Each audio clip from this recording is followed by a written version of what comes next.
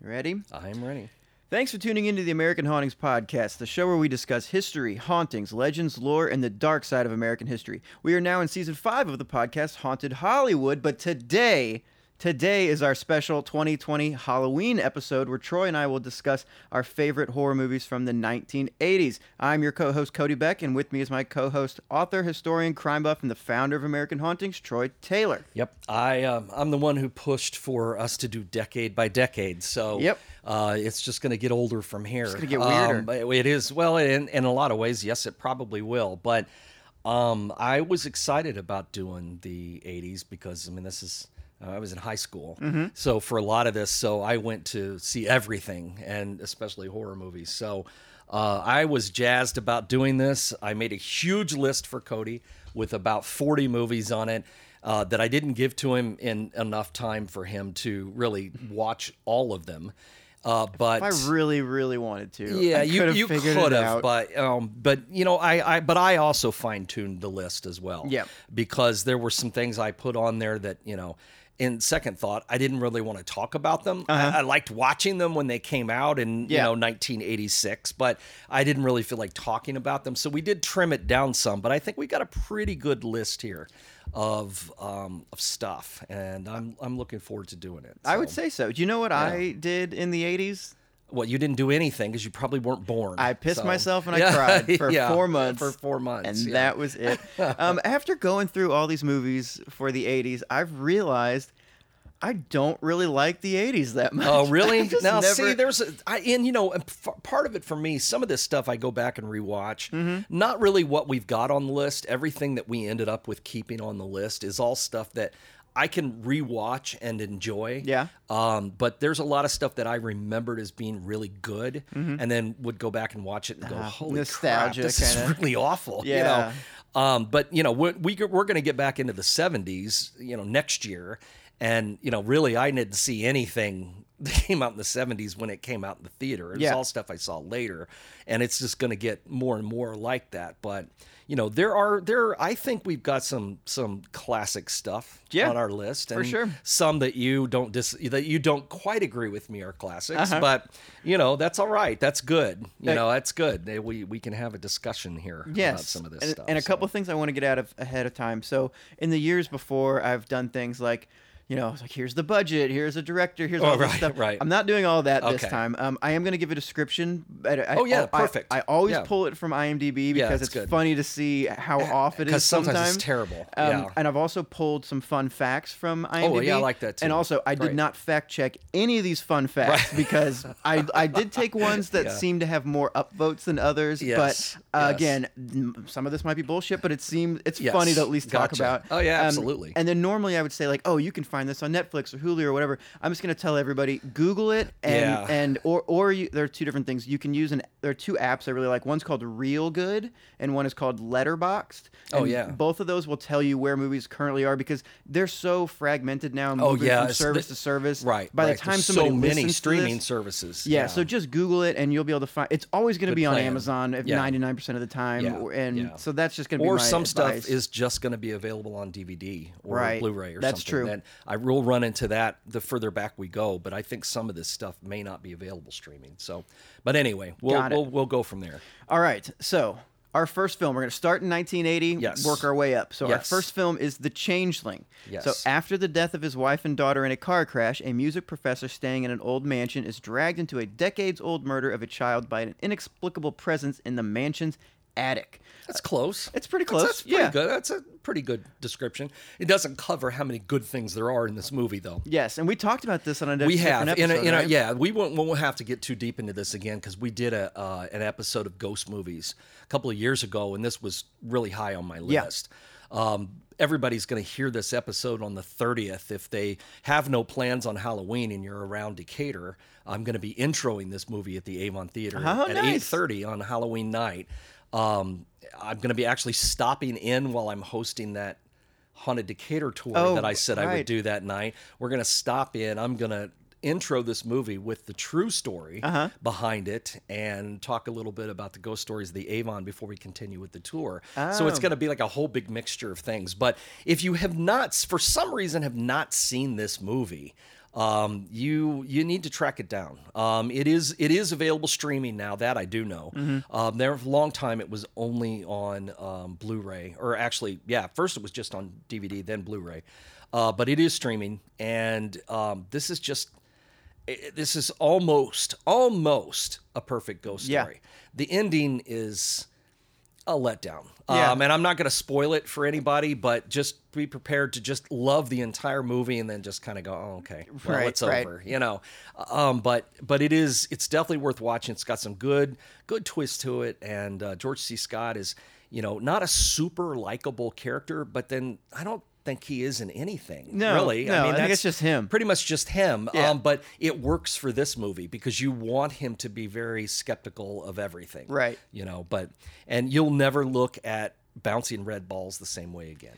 No. If you've never seen this movie and finally get to chance to watch it. I'm curious too about the Avon Theater. Can you do me a favor? Can you not tell the tour that's happening? Can you walk in and just be like, I guess, I can intro this movie for you guys and just act like a rock star. I think they'd like me to advertise that a little bit ahead of time. I know it would really be funny, but yeah, it would be funny. So, okay, well, to finish out the Changeling, it is amazing. Quick little fun fact: director, I think I said this in the last time too, but Martin Scorsese included this movie in his top 11 scariest horror films of all time. Yeah. And he said that definitely that one I do know. He said multiple times this is on his list of scariest movies. Yeah, it's definitely on my list of ghost movies for sure. So, and then the next movie that we're going to do, I'll let you introduce this, but it is The Shining. 1980's The Shining. So a family heads to an isolated hotel for the winter where a sinister presence influences the father into violence while his psychic son sees horrific forebodings from both past and future.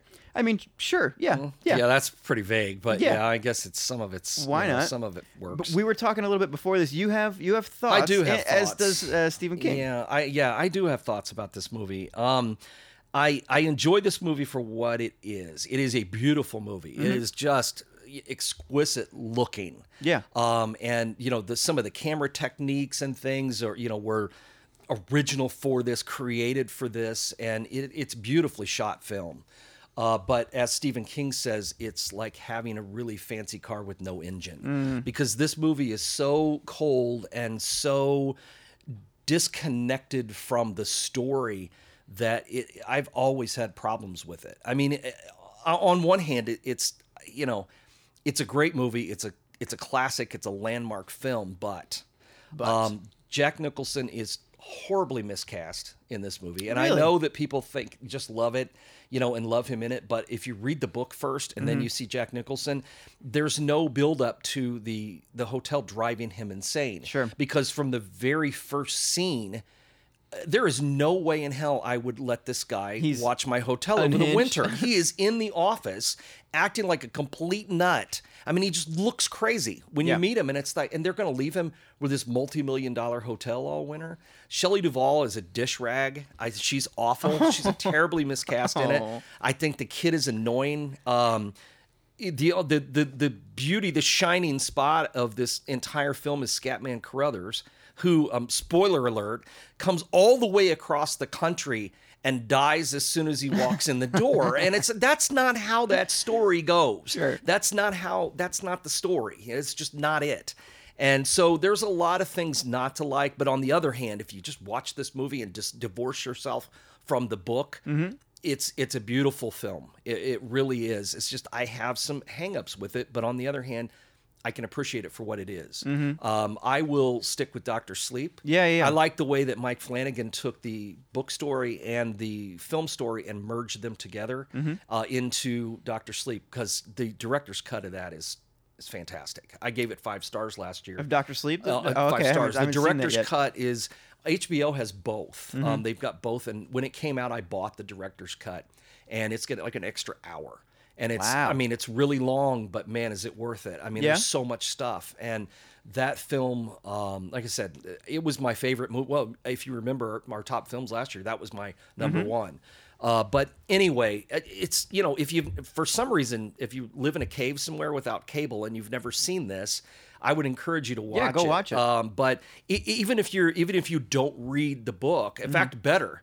If you don't read the book, you're going to love this movie. If you read the book, you're going to probably feel the same way about it that I do. Yeah. That it's got a lot of missing parts. But anyway, overall, it's Stanley Kubrick's movie is not about ghosts. It's not about a haunted hotel. It's about a guy going crazy. Well, that's not the story. The story is the hotel is haunted. Yeah. And that's why all the history is so important in the book that you don't get in the movie.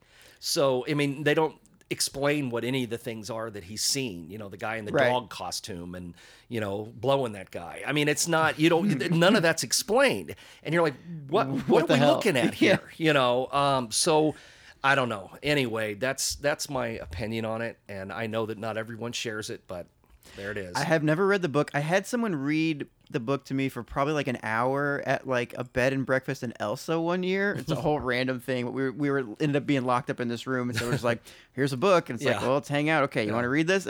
But it was, I remember it being different than the movie, even from that, you know, I don't know, 7-8 chapters or whatever that somebody read. This one, I know I've heard different stats about this, and I have no clue, but I've seen a video on this part, so I want to talk about it. It said, according to Shelley Duvall, the infamous "Here's Johnny" scene took 3 days to film and used 60 doors. I know that there were Kubrick thing there. I know that, So and I know that was ad-libbed. Yes, and I know that there was a lot, like there is a video of who knows which take, but of them kind of like hyping Jack Nicholson up right before that scene, and like you have a behind the scenes thing, and I know that Kubrick uses tons of takes and stuff, so I know that scene was very, very intense, and then it's like it's planned out so well, but then there's also ad-lib stuff, and it's a big mix. Well, and it's gotta be miserable to make one of these. Yeah, I think so too. He used to like berate Shelley Duvall off yeah. camera and yell at her and stuff just to make her, you know, fall apart like she does. But the problem is that's not Wendy Torrance. That's not the character. That's just the character he wanted her to be. Yeah, she was tough and she was strong, and you know, she didn't wander around crying. But don't get me wrong, there's some great stuff in this movie. Yeah. I love this scene where he's, you know, sitting at his desk. I mean, everybody likes the, you know, when you see he's typing, all work and no play makes Jack a dull boy. But before that, when he's talking about, when she comes in and interrupts him, and he's like, you know, if you come in here and you hear me doing this, click, click, click, that means I'm working. Don't bother me. And if I'm not doing it, don't bother me anyway, because I'm in here, you know. And so there's some great stuff in it, but it's just, I don't know. It has no heart, you know. It just doesn't. That's fair. Yeah. That's fair. All right. Well, moving on, let's go to our next one. So this is going to be The Fog. And the original, not the remake. Yes, the original. Yeah. So an unearthly fog rolls into a small coastal town exactly 100 years after a ship mysteriously sank in its waters. So I did get to check this one out. This one, it did make me want to watch the remake. I mean, it's not terrible. Because it's not terrible. It's different. With this one, I felt... super dated. And actually I was watching it with somebody and we were betting like, okay, how much money do you think this thing cost? And I was like, well, 1980. John Carpenter. It's 2 years off Halloween. Right, so they're going to give him some budget, but also I was like, you're not seeing, most of these people are in the shadows for a reason, and it's a horror movie, so I guess $2 million. It ended up being $1 million, but then the promo ended up being like 4 times that to promote all that. But you don't see a lot of special effects or anything. No, and that was kind of the point. I guess originally Rob Bottin did the makeup and stuff for this, who was a protege of Rick Baker. All those special effects guys all kind of came out of the same bunch of people, Stan Winston and all of them. And none of the makeup that they did for the pirates, or not pirates, but the ship guys that returned didn't look right. So Carpenter decided to film it like backlit, and which works. I mean, it does. With the fog and stuff, work with the fog. And I've always liked this movie. I think that, you know, it's you know, again, it's, you know, Escape from New York cast Adrian Barbeau. He's, you know, he works with a lot of the same people, and Jamie Lee Curtis. And it was kind of cool because Jamie Lee and her mom, Janet Leigh, were both in the movie, and that was kind of cool to see them acting together. I didn't even put it together. And you know, Hal Holbrook that plays the priest. I always like him, and I love Tom Atkins. Who played Nick Castle. Tom Atkins just cracks me up. I've watched a lot of interviews and I've heard some. He'll do some commentary on some stuff, and he's so funny, and he loves to make fun of himself. Yeah. I was watching. that's good to know. Was watching one of these shows, and they were talking about Night of the Creeps, which is one that I would kind of include on the list if you were kind of looking for a comedy thing out of the 80s. Mm-hmm. But he played a detective in it, and he's just so funny. Yeah. Every time he picks up the phone just rings all the time, and it became like a bit. Yeah. And he'd pick up the phone and he'd go, "Thrill me," like that. And he's like this real tough, hard-edged cop. And that's a good one. I've always liked him. I just have always thought he was a fun actor to watch in the 80s. But so I always liked this movie. I enjoyed it. I'm a John Carpenter fan. I've got several of his films on this list. Yeah. I mean, the 80s were definitely his high point. Hell yeah. Halloween 2, not so much, and he didn't like that one either. But and then you go through the 80s, and he does some really great stuff. I rewatched, which is not on this list, but I did rewatch They Live not very long ago. That's the one with the glasses that they put in it. There's aliens that are here, and they're posing as politicians and things. And if Okay. you have these secret sunglasses that you put on, you can see their real face. Got and it. It's very, to watch it now, it's very, as it turns out, sort of, it fits our current political climate kind of thing. It's like a weird QAnon Yeah, reptilian it kind of is, shit. and it's all this, all these they've got all this advertising and billboards for things, and if you put the glasses on, you see that they say obey, The subtext, submit, whatever. but God. you can't see these things without these glasses. But it's Keith David and Rowdy Piper, the wrestler who Okay. died Oh, okay. died pretty young. And my only issue with this movie is like the 15-minute wrestling scene in the alley when he's trying to make Keith David put on the glasses. Mm-hmm. And I'm like, I'm not watching that again. I don't want to watch that. So I decided to sit and time it the last time I watched, just to see how long the wrestling scene really was.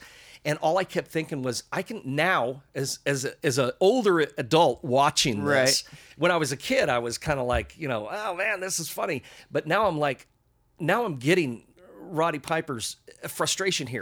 Just put the damn glasses on just put them on for 1 minute. Right. You could take them off. Just put them on.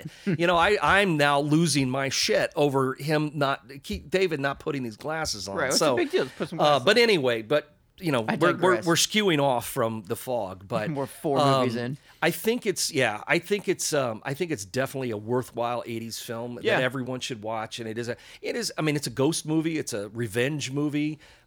It's worth watching. It's a good one. Yeah, I know that I mentioned the stuff about the budget and everything, but I Yeah. also know that the initial I didn't cut, know it was that small. Yeah, the initial cut also didn't have the campfire scene in the very beginning explaining yeah. everything, and then they were able to go back and add some of that dialogue With John in. Houseman, who at that point was like an Oscar winner and Oh, stuff. really? The old guy was he'd been in stuff since the 40s. I mean, it was a big deal to get him as this Got one it. small character in that. Yeah, I do remember that when it came out. It was on the cover of my Fangoria. Well, there you that go. I was reading at the time. When I was watching this with somebody too, and they were like, "Okay, so you're just gonna pick up a hitchhiker, and it's Jamie Lee Curtis, and then all of a sudden she's gonna just be down for this crazy ride." And I it was was like, 1980. "Well, I was like, first off, of course I would pick up Yes. Jamie Lee Curtis Right, in exactly. 1980. In 1980, And second, you go through some shit with somebody, like you know, you might. What's the Sure. alternative? Why not? She's gonna run off. Like, Right. why not? See not? what happens. Yeah. Okay, moving on. So this is gonna be our. No, sorry, we have a couple more for. Or no, This is our last 1980 okay, film. And last on the 1980. And yeah, if you don't know this movie, Well, and we had a bit of an argument. Not even an argument. Not even an We- argument. No, it was an argument Discussion. between us. Yes. It was an argument with the list. Should we even include this because the movie really isn't that good? Yes. But it's so groundbreaking that we kind of had to. right? So Friday the 13th. The original. The Not original. the 900 sequels. Yes, Yeah. 1980. A group of camp counselors are stalked and murdered by an unknown assailant while trying to reopen a summer camp, which was the site of a child's drowning in a grisly double murder years before. So when I first got introduced to Friday the 13th, obviously this came out 9 years before I was even born. All I knew, okay, Jason, hockey Right, mask. right. That's what the, everybody the knows. iconic stuff. And then when I watched this movie for the first time, I was like, well, wait a Wait a second. minute. And also, wait, there's burlap sacks and stuff, or maybe that was in the second one. I don't that's know. the But second one. He's still no hockey mask. but I was Yeah. like, spoiler alert. It's like, Mom. Okay, Yeah. so yeah, I think most people listening to this have seen the movie. Yeah, and I hope if you so. haven't, then we apologize, but we're not really killing too much here. But, no. But we had to include it, and it's so iconic. Well, and it is, and it built on was. You know, stuff. we're at the beginning of the the slasher era, and this was the movie that really started to, at least with the critics, not with audiences, but with the critics, this is what started to give slashers bad name, because this movie is essentially just, let's see how we can kill these people. Yeah. And it sort of not invented, but really enhanced the whole idea of the final girl. Yeah. Who, is the virginal girl who, just like Halloween, Jamie Lee Curtis's character is the same way. Sure. But this really embraced it and made it popular with audiences. And critics hated this movie. They hated it. And they just, not only did they savage the movie, but Betsy Palmer, who plays Jason's mother in it, they really let her have it because she was kind of a classical stage actress. And now she's playing this character in this horrible movie. And, it's not horrible. Actually, I rewatched this not that long ago just for fun. Yeah. And it's really not, it's not great, obviously. I saw it in theaters when there it are came worse out. movies. There are definitely a lot worse movies than this one. And the first one is actually, it has a twist ending when it turns out that it's the mom. And then, of course, you have that final scene where, the rotted corpse of the little kid, Jason comes out of the, and then for whatever gross. reason they decided to bring him back to life. Yeah. In part 2, and the So- girl, continuity stuff. Alice doesn't survive beyond the first 5 minutes of part 2, but she made it all the way through this. And if for any other reason, this is also a movie that you can put on your list because it's a very early Kevin Bacon movie. Oh yeah. He gets the arrow through the throat after Yes. having sex, of course. Yeah. Well, because yeah. Of course. the campers were, weren't they having sex or something when Jason drowned? Isn't that how Yes, it he goes? only Yeah. kills the horny ones. Right, right. Also, my old roommate used to date Kevin Bacon's daughter. So if you're playing that game, Yeah, you what? just got a step Yeah, closer you did. to That's Kevin right. Bacon. That's right. So I am surprised. I know it was definitely a different time, but I'm surprised that this. I guess they probably changed things for the second one because they were probably like, oh shit, we didn't know. Well, we were how gonna get yeah, the well, second because sequels were a hot thing then too, Right. And so you definitely a movie that made this kind of money for Yes. like a budget of nothing. So yeah, they wanted to keep it going. Budget of $550,000 and it made $39 million. Yeah, in 1980. In 1980, so yeah. that's over. It's just over $3 billion. No, I'm kidding. I don't know what it is, but it's it is a lot. It is a so. lot. And again, those numbers are probably not quite right, but I bet they're damn they're near close. accurate. The scope of them. Okay, are we done with 1980? Yes, we're going to move on to 1981. Okay, we're gonna move on. 1981, The Evil Dead. The original Evil Dead. The original Evil Dead, and we'll talk a lot about different Evil Deads, but this is the Yes. original 1981 Evil Dead. So five friends travel to a cabin in the woods where they unknowingly release flesh-possessing demons. Yeah, they unknowingly do it, but Right. but come on. Right. Well, in the first one, the first one is, this movie came out. These guys made it on a shoestring Yep. in the woods in Michigan. A bunch of buddies got together, made this movie, came out in the theater, and it was actually Stephen King who went to see it. Now, you remember the 80s, Stephen King was, he's still popular, obviously, Yeah. but he was really starting to take off in the 80s, and he gave this his stamp of approval, and then everybody had to see it. Yeah. And it started playing in, what they charmingly called in the 80s urban theaters. Oh, and boy. Then Oh, boy. they started playing at drive-ins and stuff. But the first Evil Dead movie, the original, the 1981, is not played for laughs at all. It's a deathly serious movie. And I remember, I believe I saw Evil Dead 2, which, let's just jump ahead. And that is on our 1987 list. Sure. And I'm pretty sure I saw it first, or maybe not. But I do remember Evil Dead 2, which I said is on our list, is essentially just a remake of the original, Yeah. but with money. Yep. And the Three Stooges. Yeah, I yeah. mean, it essentially is. It's played as a comedy horror. The first one is not. And Yeah. I found, growing up, when I saw the first one, I thought it was really scary. Really? I thought it was scary when I saw it. It was something completely different. We've become so jaded since then. And the 2009 remake is So it is balls to the wall, and it is not played for comedy at all, and it's terrifying. I have that. It's a great movie. I did a video for Cinema Blend about the scariest horror movies of all time, and I have that Evil Dead as number 2 on my list. And I think so good. Now I'm wondering, maybe I conflated the original Evil Dead and Evil Dead 2 because I said the original was more campy, and now it's the other way around. And now I'm thinking, compared to the 2009 one, but now I'm thinking maybe I was conflating Evil Dead and Evil Dead 2 on that because I was like, this one, like that one was kind of this one is not played for laughs, and it is meant to be scary, but it's so cheap. Yeah, maybe that could that's also part of the influence problem my thoughts, is that the special effects are literally homemade special effects. Yeah. So it looks cheap, but yet, like I said, it's not played for laughs at all. It's meant to be frightening, and I think it works. The second one is more played for laughs. Right. And obviously they were given a lot more money to make the second one because the special effects don't suck. Yes.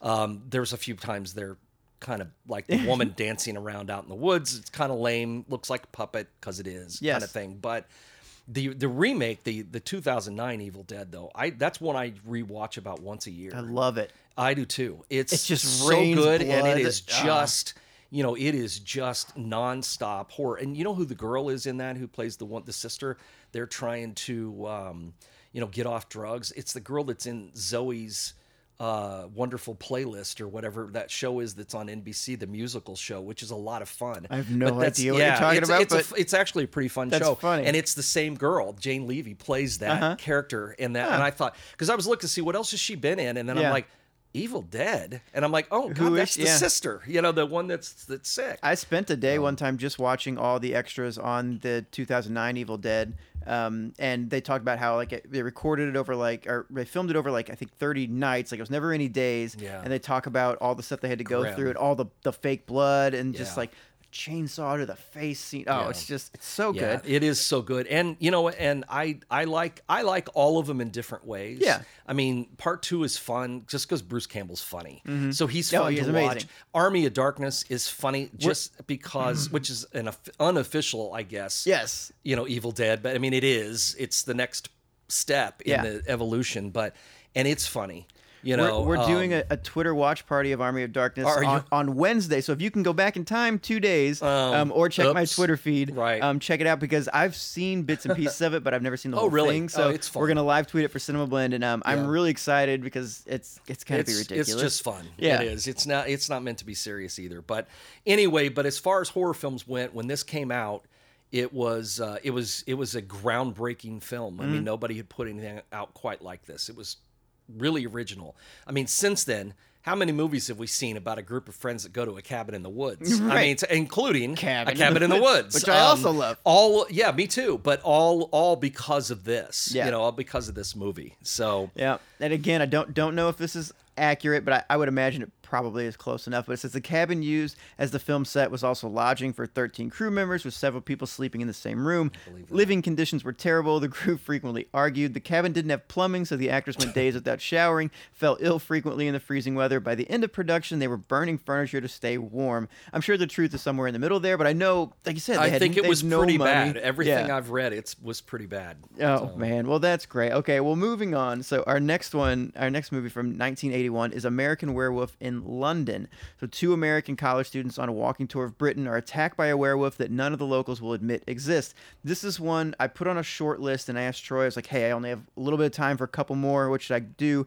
And this was the first one you told me to watch. I went with a different one. I've heard of this forever. I think I was sorry you haven't seen it. You should try and watch it. I think I was introduced to you'd really like it. I think I was introduced maybe in the beginning of American Werewolf in Paris, or one of the remakes was the first one I ever. Paris, the sequel, sort of sequel, isn't very good. Yes, but tell me about this one because you the original is it's really good, and it was really a novel idea at the time. John Landis, who had, and this has got a lot of comedy elements to it too, but on the other hand, it's brutal. I mean, it's really brutal. And John Landis, who had done the Blues Brothers and Animal House and Kentucky Fried Movie and some of that kind of stuff, did this, and it is a horror film. And it's, as you said, it's about these 2 guys that are on a hike across the moors and get attacked by a werewolf. One of them, Griffin Dunn, is killed. David Naughton is wounded and then becomes a werewolf. and Griffin Dunne keeps coming back from the dead to visit his friend. I mean, or at least he's seeing him coming back to visit him. And each time he comes back, he's a little more decayed than he was the last time. Nice. And it really becomes funny. Really? I mean, it's really funny. And they combine a lot of music with it, like Blue Moon and, Bad Moon on the Rise and all this stuff. So there are comedy elements to it, but the transformation was in 1981 like nothing anyone had seen before. It was done. It wasn't like if you watch the Wolfman from the 1940s and, it's done, you could see where the camera stopped and they kept applying makeup. In this, it's seamless, and it's none of it's digital. It was all practical effects. Rick Baker won the first Special Effects Academy Award for this movie. It was the very first. Yeah. And it's done in a brightly lit room. I mean, it is, and it looks real. I mean, and for the first time, you see someone transforming into a monster. And it looks like it really, really hurts. I mean, it's ripping him apart as it does it, and it's pretty amazing. Yeah. And there's some great scenes of downtown London. And it's a good movie. And I think a lot of people probably have seen it, but if you haven't, seek it out. I mean, it's the early 80s. All this stuff is gonna be a little dated. Sure. There's no way to avoid it. But at least the good part about it is it's all pre-cell phone. So we don't have to worry about any of that. Right. So when we get back into the 80s, we're in safe territory. So that's my big pet peeve is that horror films should always be either pre-cell phones or your cell phone doesn't work. Right. Yeah. Because if you have a cell phone, it ruins the movie. So, yeah. That's a very good point. And yeah, Troy took my fun fact, but yeah, it was the first film to earn an Academy Award for Best Makeup, and that category was also created in 1981, but still. Well, I think it was created for this probably film. Like, we got to reward it. We got to give this guy an award. This is amazing. So.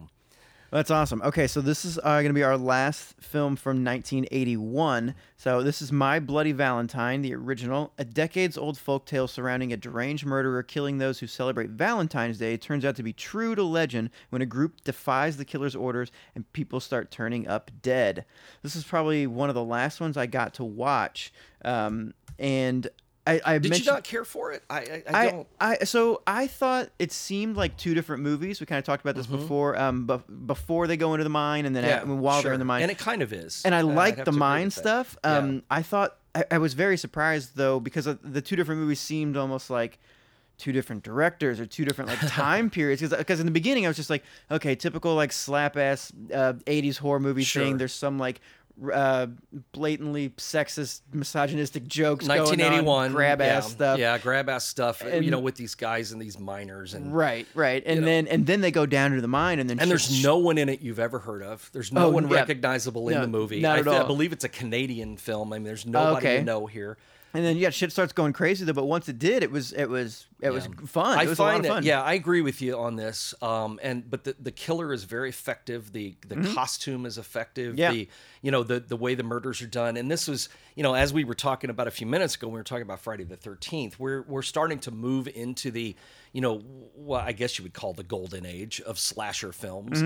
But this movie is a little different because it's not. Yes, there are lots of scenes of just how to inventive ways to kill people. Yes. But it's a little better than average. I mean, there's so many slasher films, and this one's just a little bit better. I loved the kill in the shower where puts her head through the pipe. And I was like, she's a fountain. Yeah, now. I know. That's a good one. So. Yeah, that was amazing. But there is a remake of this one. Came out in 2009. Yes. With one of the guys from Supernatural in the lead. Well, the guy from isn't McLovin from Superbad also? Oh, is he in that too? No. Sorry, he's in Fright Night. That's Fright Night. Okay, we'll get to that. It's Jamie King and Jensen Ackles who plays one of those handsome one of the guys from and it's. And Tom Atkins is in it, so that's a good plus. Right. He plays the sheriff. But I watched that not very long ago, and you know what? It's not bad, but it was made to be in 3D.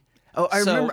If you watch it at home, there's some real lame. Oh look, touch flies at the camera. You're like, oh man, come on. It's so painfully obvious that it was flying 3D stuff, and it's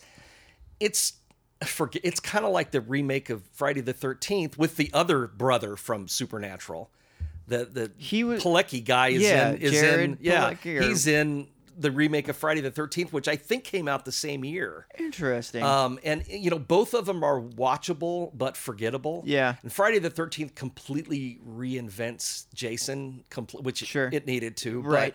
And again, it's not terrible. It's watchable, but it's not something that you're gonna 40 years later, like the original My Bloody Valentine, you're going to go, yeah, I'm going to put that on a list for the 80s because there was some scary stuff there. And it was original for the time. Yeah. And now we look at it and we go, Right. Well, when I was prioritizing some of the things on this list, when I realized, like, I can't make it all work, I did take into consideration if things had remakes and reboots and stuff, because I was like, okay, if people loved it enough then that studios are willing to take another gamble on it, right, then I'll prioritize that above something else, which who knows if that was the right decision to make or not, but I definitely took it into consideration. And I remember that was one of them.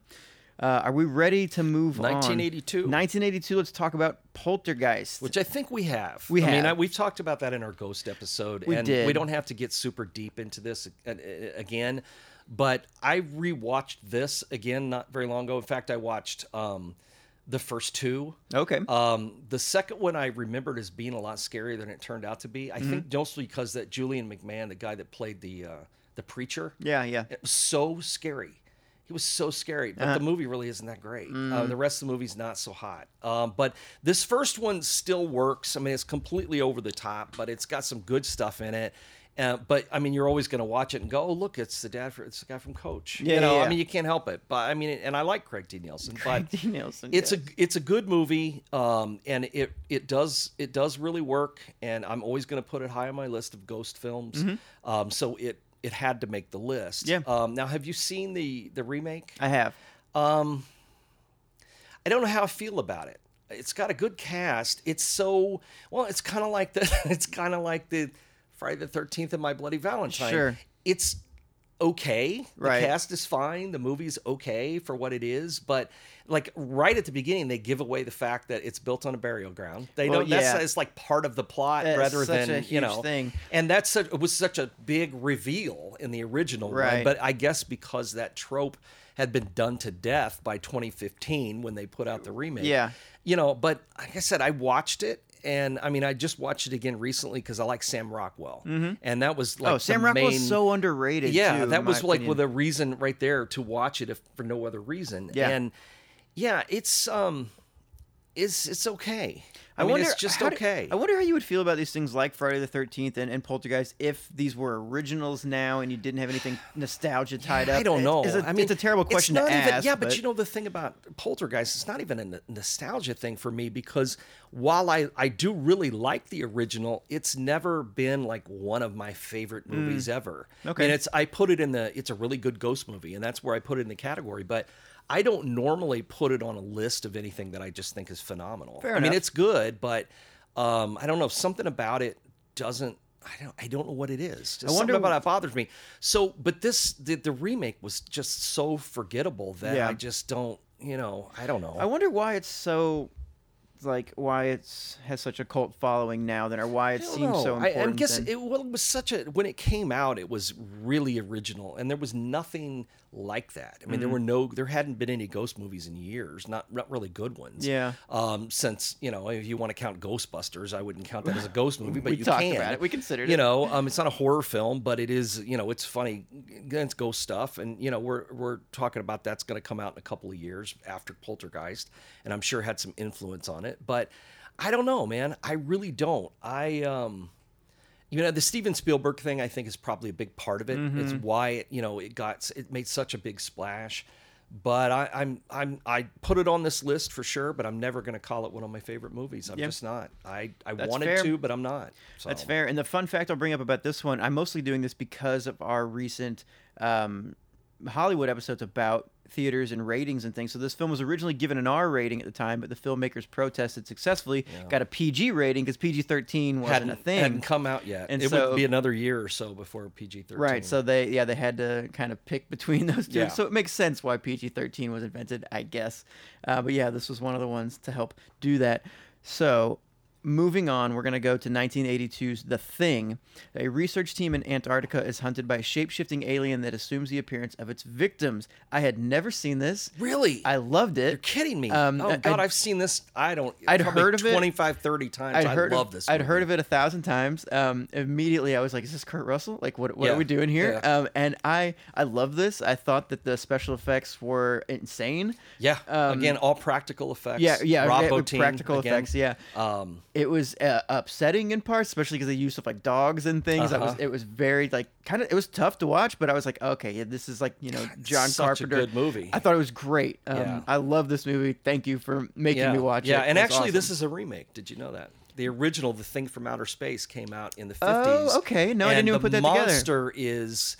This is more like the story Who Goes There that John Bowen wrote, and this is more like that story. Mm-hmm. But in the 50s, you couldn't do this kind of thing. So it was just an alien they found in an ice block, played by James Arnaz, who used to play Matt Dillon on Gunsmoke, the Western. He plays the monster in it. So this is actually a remake, but far superior to the original. Okay. Obviously.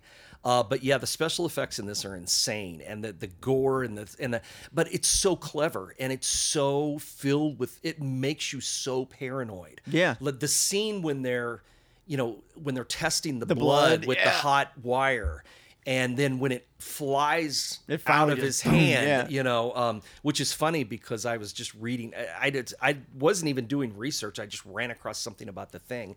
If you watch that really closely.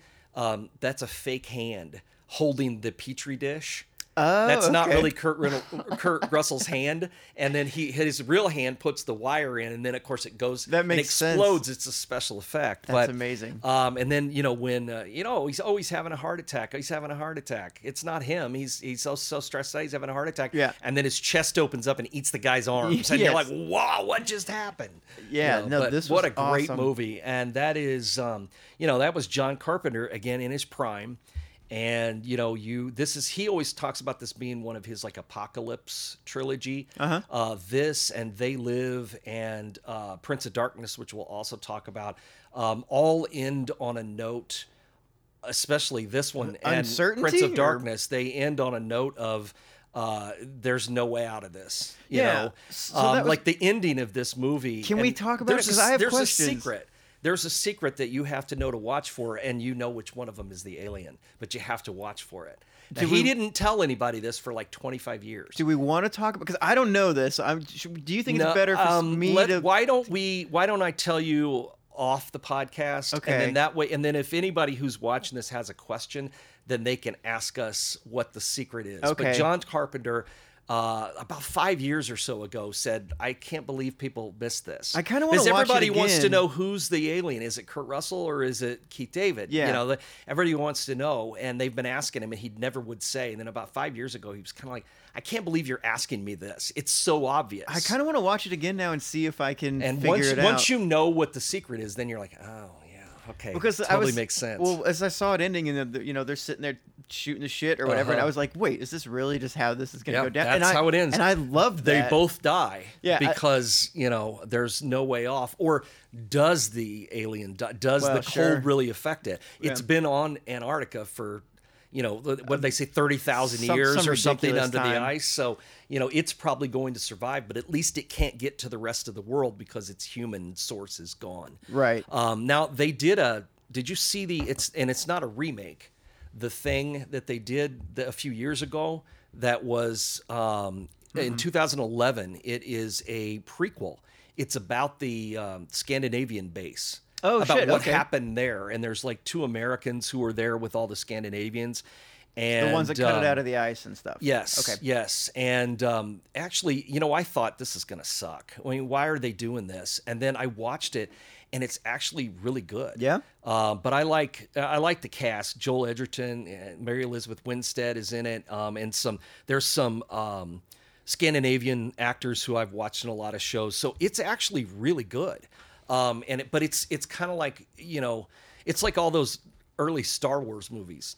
I already know what happens. Yeah, you know how it's going to end. We know how it's going to end, but it's actually really good. But it's modern special effects, and so it doesn't quite gel. Sure. I mean, I watched, I decided I'm going to watch both movies. I'm going to watch this one first because it's the prequel. And you're like, wow, these special effects are great. And then it goes on to the other ones. And wow, they're really cool for practical effects from the 80s. Yeah.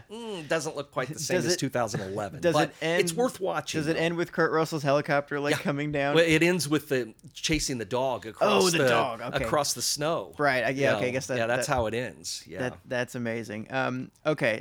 Let's move on. Yeah, we better move on, right? So we're going to move on to a couple of Stephen King titles. We are. Yeah, 1983, moving on to Cujo. 1983, yes. Okay, so sorry. 1983, Cujo. So Cujo, a friendly St. Bernard, contracts rabies and conducts a reign of terror in a small American town. So I'd heard of most of these movies we're about to talk about, the Stephen King era and all that.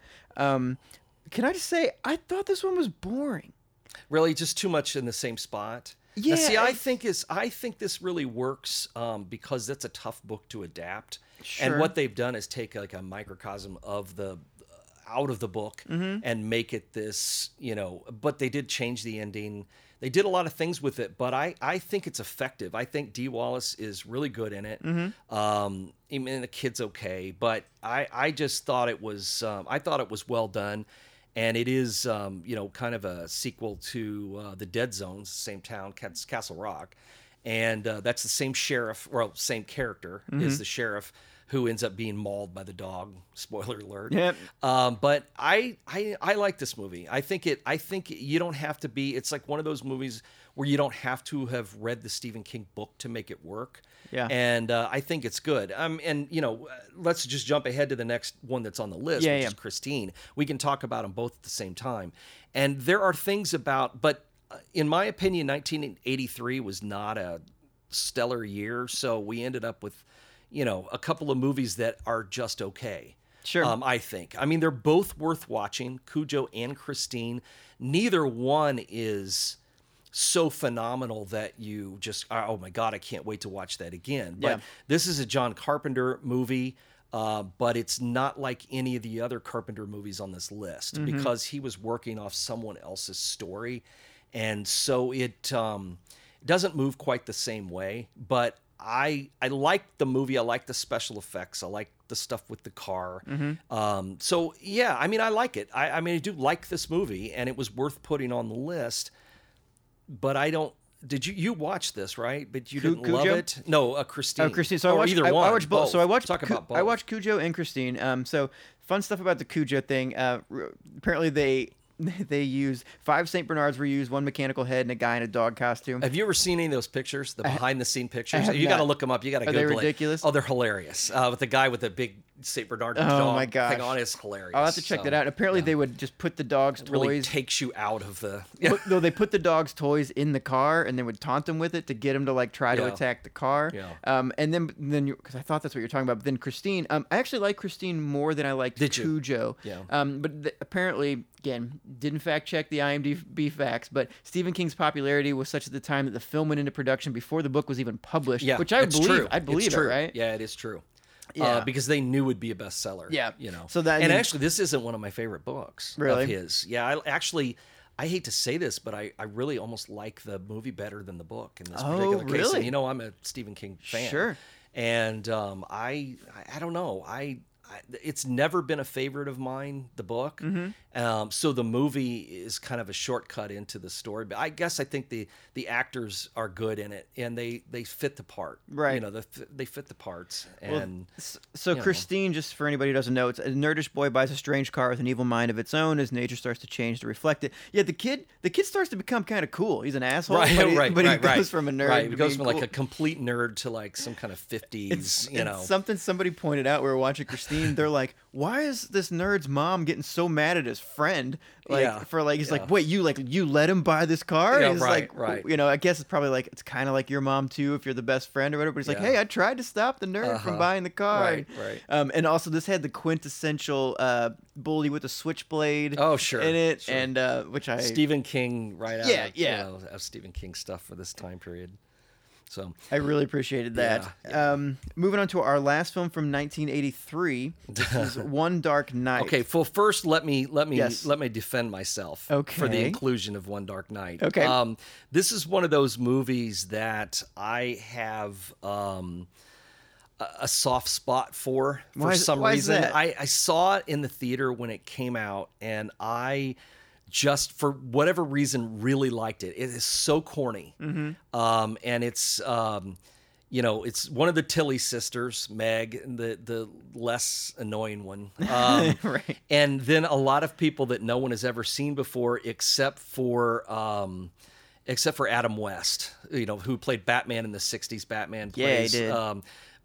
Has a small part in it. And it's just it was such a cheap movie, and it's just so, I don't know what it is about this movie. I just really liked it, and I've always remembered it. See, that's the thing. Okay, It's stuck with memorable. me after all these years, and I think mostly because we used to make fun of it, and then, so I saw it pop up on, some streaming service recently, and I thought, I'm going to watch that again. Yeah. It's got to be horrible. I know I'm going to hate it.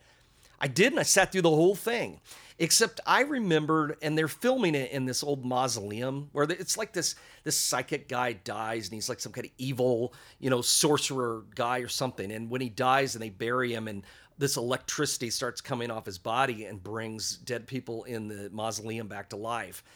And these girls are trapped in there because they're doing like some kind of sorority dare or something. They get locked in, and they're trapped in there with these reanimated dead bodies. And it's, but I remembered it being like a whole herd of zombies. There's like 4. I mean, it's like they couldn't afford anymore. Right. And it's just, I don't know what it is about this movie that I've always remembered it. And so when I thought, what, I'm putting together this 80s list, I'm going to put it on there, even though it's, God knows, not one of the best movies of the 80s. But yeah, I've got a couple of these on here that I have soft spots for, and this is one of them. So here it is on the list.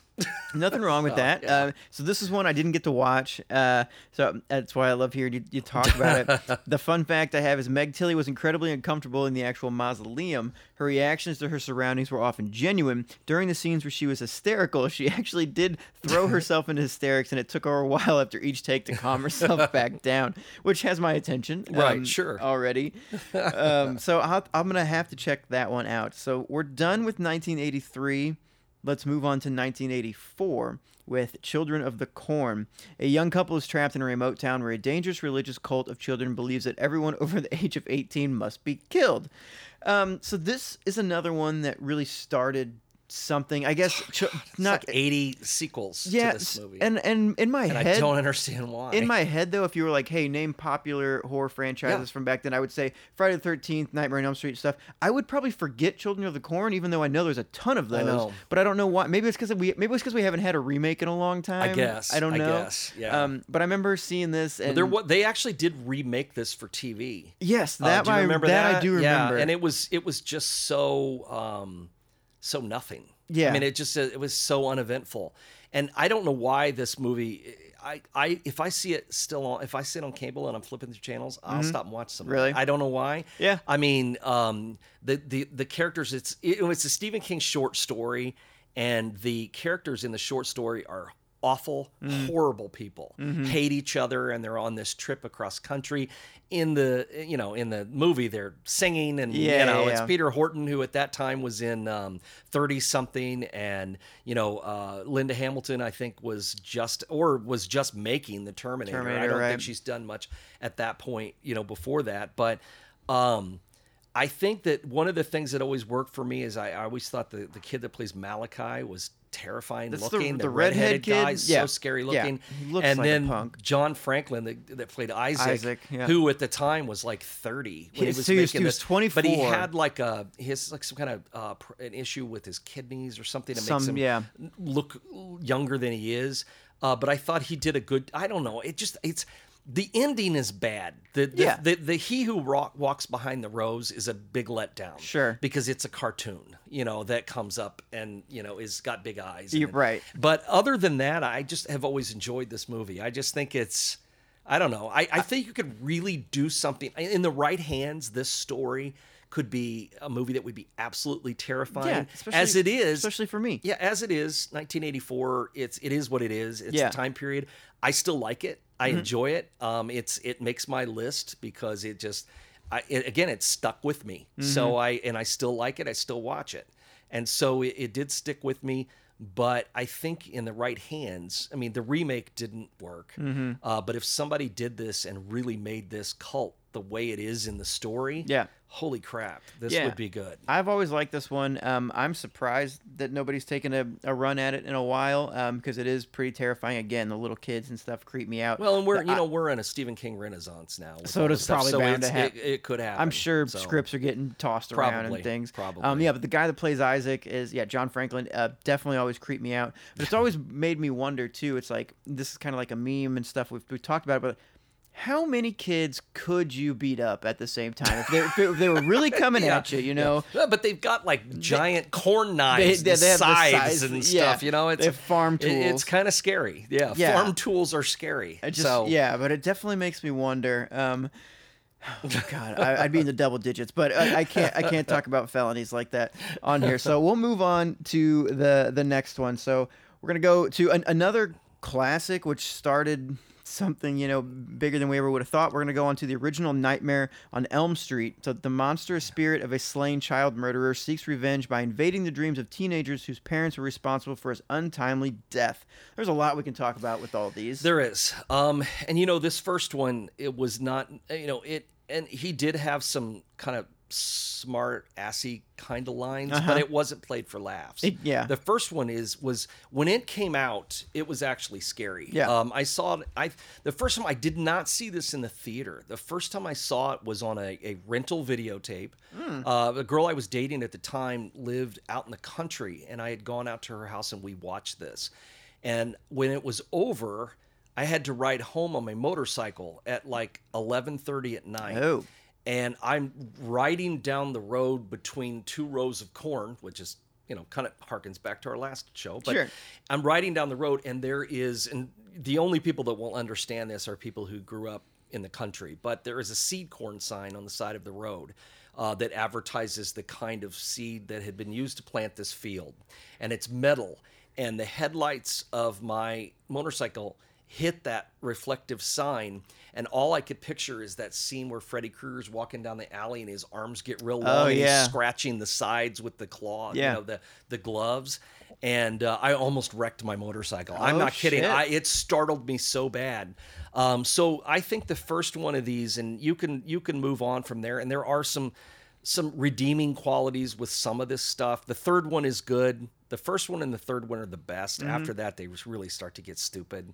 I think there's just so many dumb things in, when he becomes like a comedian, kind of stuff. I don't know. It just gets dumb. There's a podcast called Doughboys that I love. It's a podcast about chain restaurants, and I don't even like food, but it's a comedy podcast. It's hilarious. And they make a lot of Freddy jokes, and they talk about how ridiculous it gets, because he's like, can we talk about what it would be like if Freddy Krueger walked into this like Jewish deli that they're talking about, and he's like, pastrami on die, bitch. And because he does that kind of stuff. And I mean, in all of it, I mean, even the stunts and the special effects, like the one where somebody turns into a pizza or something. Yeah. And he's like uses one of his claws to pick off a pepperoni with a face on it or something. I'm like, this is stupid. Yes. I mean, it gets so dumb. And then, like Roseanne driving the bus and and it's just like, what in the hell is going on? Well, and also, it got so far away from what it was supposed to be. And so okay, and maybe you can correct me, but I know in the original versus like the remake and stuff, in one of them wasn't he actually innocent, and the other one he's actually like a child murderer? They talked about him being a child murderer in the I can't remember. I'm trying to keep it all straight. In the remake, I want to say he's a child molester. I couldn't remember. They don't say that in the original one, but in one of them he's unjustly accused. I thought one he was innocent, another he was a pedophile, another just a murderer. I mean, you talk about a movie with absolutely no soul. That's the remake. I mean, talk about by the numbers. I watched it. And then I went back and tried to watch it again, thinking maybe I just went at this with the wrong attitude. Yeah. And no, it's just still not good. It just has nothing to it. It's just not. It's just. I mean, they were trying to get back to the basics and try to be more serious, but it was just not. Didn't work. Now, the one sequel to these that is completely not an inline sequel. You know, all these would be, you know, Freddy's Dead, Freddy's Final Nightmare. The one that really works is Wes Craven's New Nightmare. Yeah. Where it is a kind of a meta thing where Wes Craven is in it and Heather Langenkamp, and then she's got the little kid that's in Pet Sematary, yes, and Gage. That, and then you, and even what's his face, Robert Englund is in it as a character, and then the Freddy Krueger character is like this, the dream thing that Wes Craven based the story on in the first place, and it's super meta, and he looks different, and I like that one. Yeah, it's a cool idea. It was too. a cool concept, and that one is, you know, stands out of all the sequels. I mean, because it's not even a sequel. I mean, it's really not. It's its own thing. It's its own thing. But I think the first one and that one, and the third one is still pretty good, even though there's a lot of dumb, you know, jokes and stuff in it. I like that one because they brought back Nancy, and, you know, they're fighting back. But, you know, they always kill him at the end of every one, and then he always comes back. I know. Except the first one. They don't kill him in the first one. In fact, he shows up at the end and pulls the mom through the window on the house. Right. Then the kids get in the car, and the hood comes up, and it's a sweater. You know? Yeah. So it's got a really downbeat ending on the first one, but I don't know. The sequels just, and I know there are people out there who just love these, and I'm not one of them. But you're not a fan of the second one. I've seen you've been skipping over that one. No, I didn't care for the second one. They tried to, and I get what they were doing. It was kind of like Halloween 3, Season of the Witch. We're going to go which we don't talk about. Which we don't talk about. And, you know, there are a lot of people who really like that as something completely separate. I still don't like it. No, I know. And I think Tom Atkins is in it, and for me, he always makes things better, but not in that case. I just don't like that movie. I tried. That's fair. But I don't like it. I thought as far as bomb sequels go, you're going to bring up Freddy vs. Jason. I thought you were going to... God. That's almost as bad as Jason in Space, or whatever Jason the hell X. that movie is. That's Jason X horrible. in Space. Or Jason Takes Manhattan. Really, he shows up in like the last 5 minutes of the movie and makes it to New York. That's terrible. It's a terrible movie. And the Freddy versus Jason is just, what is the point? I didn't understand the point. I know, but I mean, Jason doesn't talk. No. It's just like Freddy making dumb jokes. And I mean, this is in horrible. His dreams, yeah. It's just horrible. That's a horrible film. And I mean, I get why they made it, but it doesn't make it any better. All right, now we move on to, I think, and I'm going to do the promo on this because this is, if I had to pick one movie from the 80s that is my favorite, epitome, perfect 80s film. Really? It is The Return of the Living Dead. No shit. I love this movie. I watch this at least once a year, and I'm not, you know, and every time I say this, then I pick out 10 movies that are funny. Yeah. I usually say I don't really like horror comedies, and then I'll find a whole bunch of them that I really do like, which, by the way, the Wolf of Snow Hollow, watch it. Wolf of Snow Hollow. It's funny. It's not fantastic, but it is really funny. Add it to the ever-growing It just came list. out. And it just came out. So we'll talk about it later. But this movie, I love this movie. I just think it is so good, and it's so funny, and it's so 80s. It is so perfectly 80s. And it was done by John Russo, who was a partner of George Romero's, who did Night of the Living Dead, kept some of the copyrights to this, you know, to the whole thing, the universe, to the universe, I guess, guess the best way to put it. You're right. And then he put this together, and it's really funny, but it's scary too, and it's different than any other zombie movie because the zombies run and they actually talk in this one. Now they don't talk well, but they do talk. But like, you know, when they have the half a woman on the table and she's talking about, you know, why do you want to eat brains? Yeah. And, the pain, you know, the pain of being dead. And I don't know. I just love this movie. The goofy kid that accidentally unlocks the tank in the basement, you know, that lets the gas out. Right. And God, I love this movie. How does every Romero... August when they put the date, you know, at the beginning of the movie, it says what the date is. I always post that on my Facebook page. How does Romero feel about this one? Well, I mean, he's dead, so we can't ask him. But no, I actually don't think he cared. I mean, they were partners, and it didn't really hurt anything. I mean, the only thing about these that are the same is Living Dead in the title, and that's just from the first one, because after that it went on to, Dawn of the Dead. And let's be honest, and I'm going to say it again, the Dawn of the Dead remake is much better than the original. Hell yeah, it's amazing. It's an amazing film, and the first one it is what it is, But it's the '70s, and it'll make my list for the '70s. But I like, especially Ken Foree, who's in it. He's great.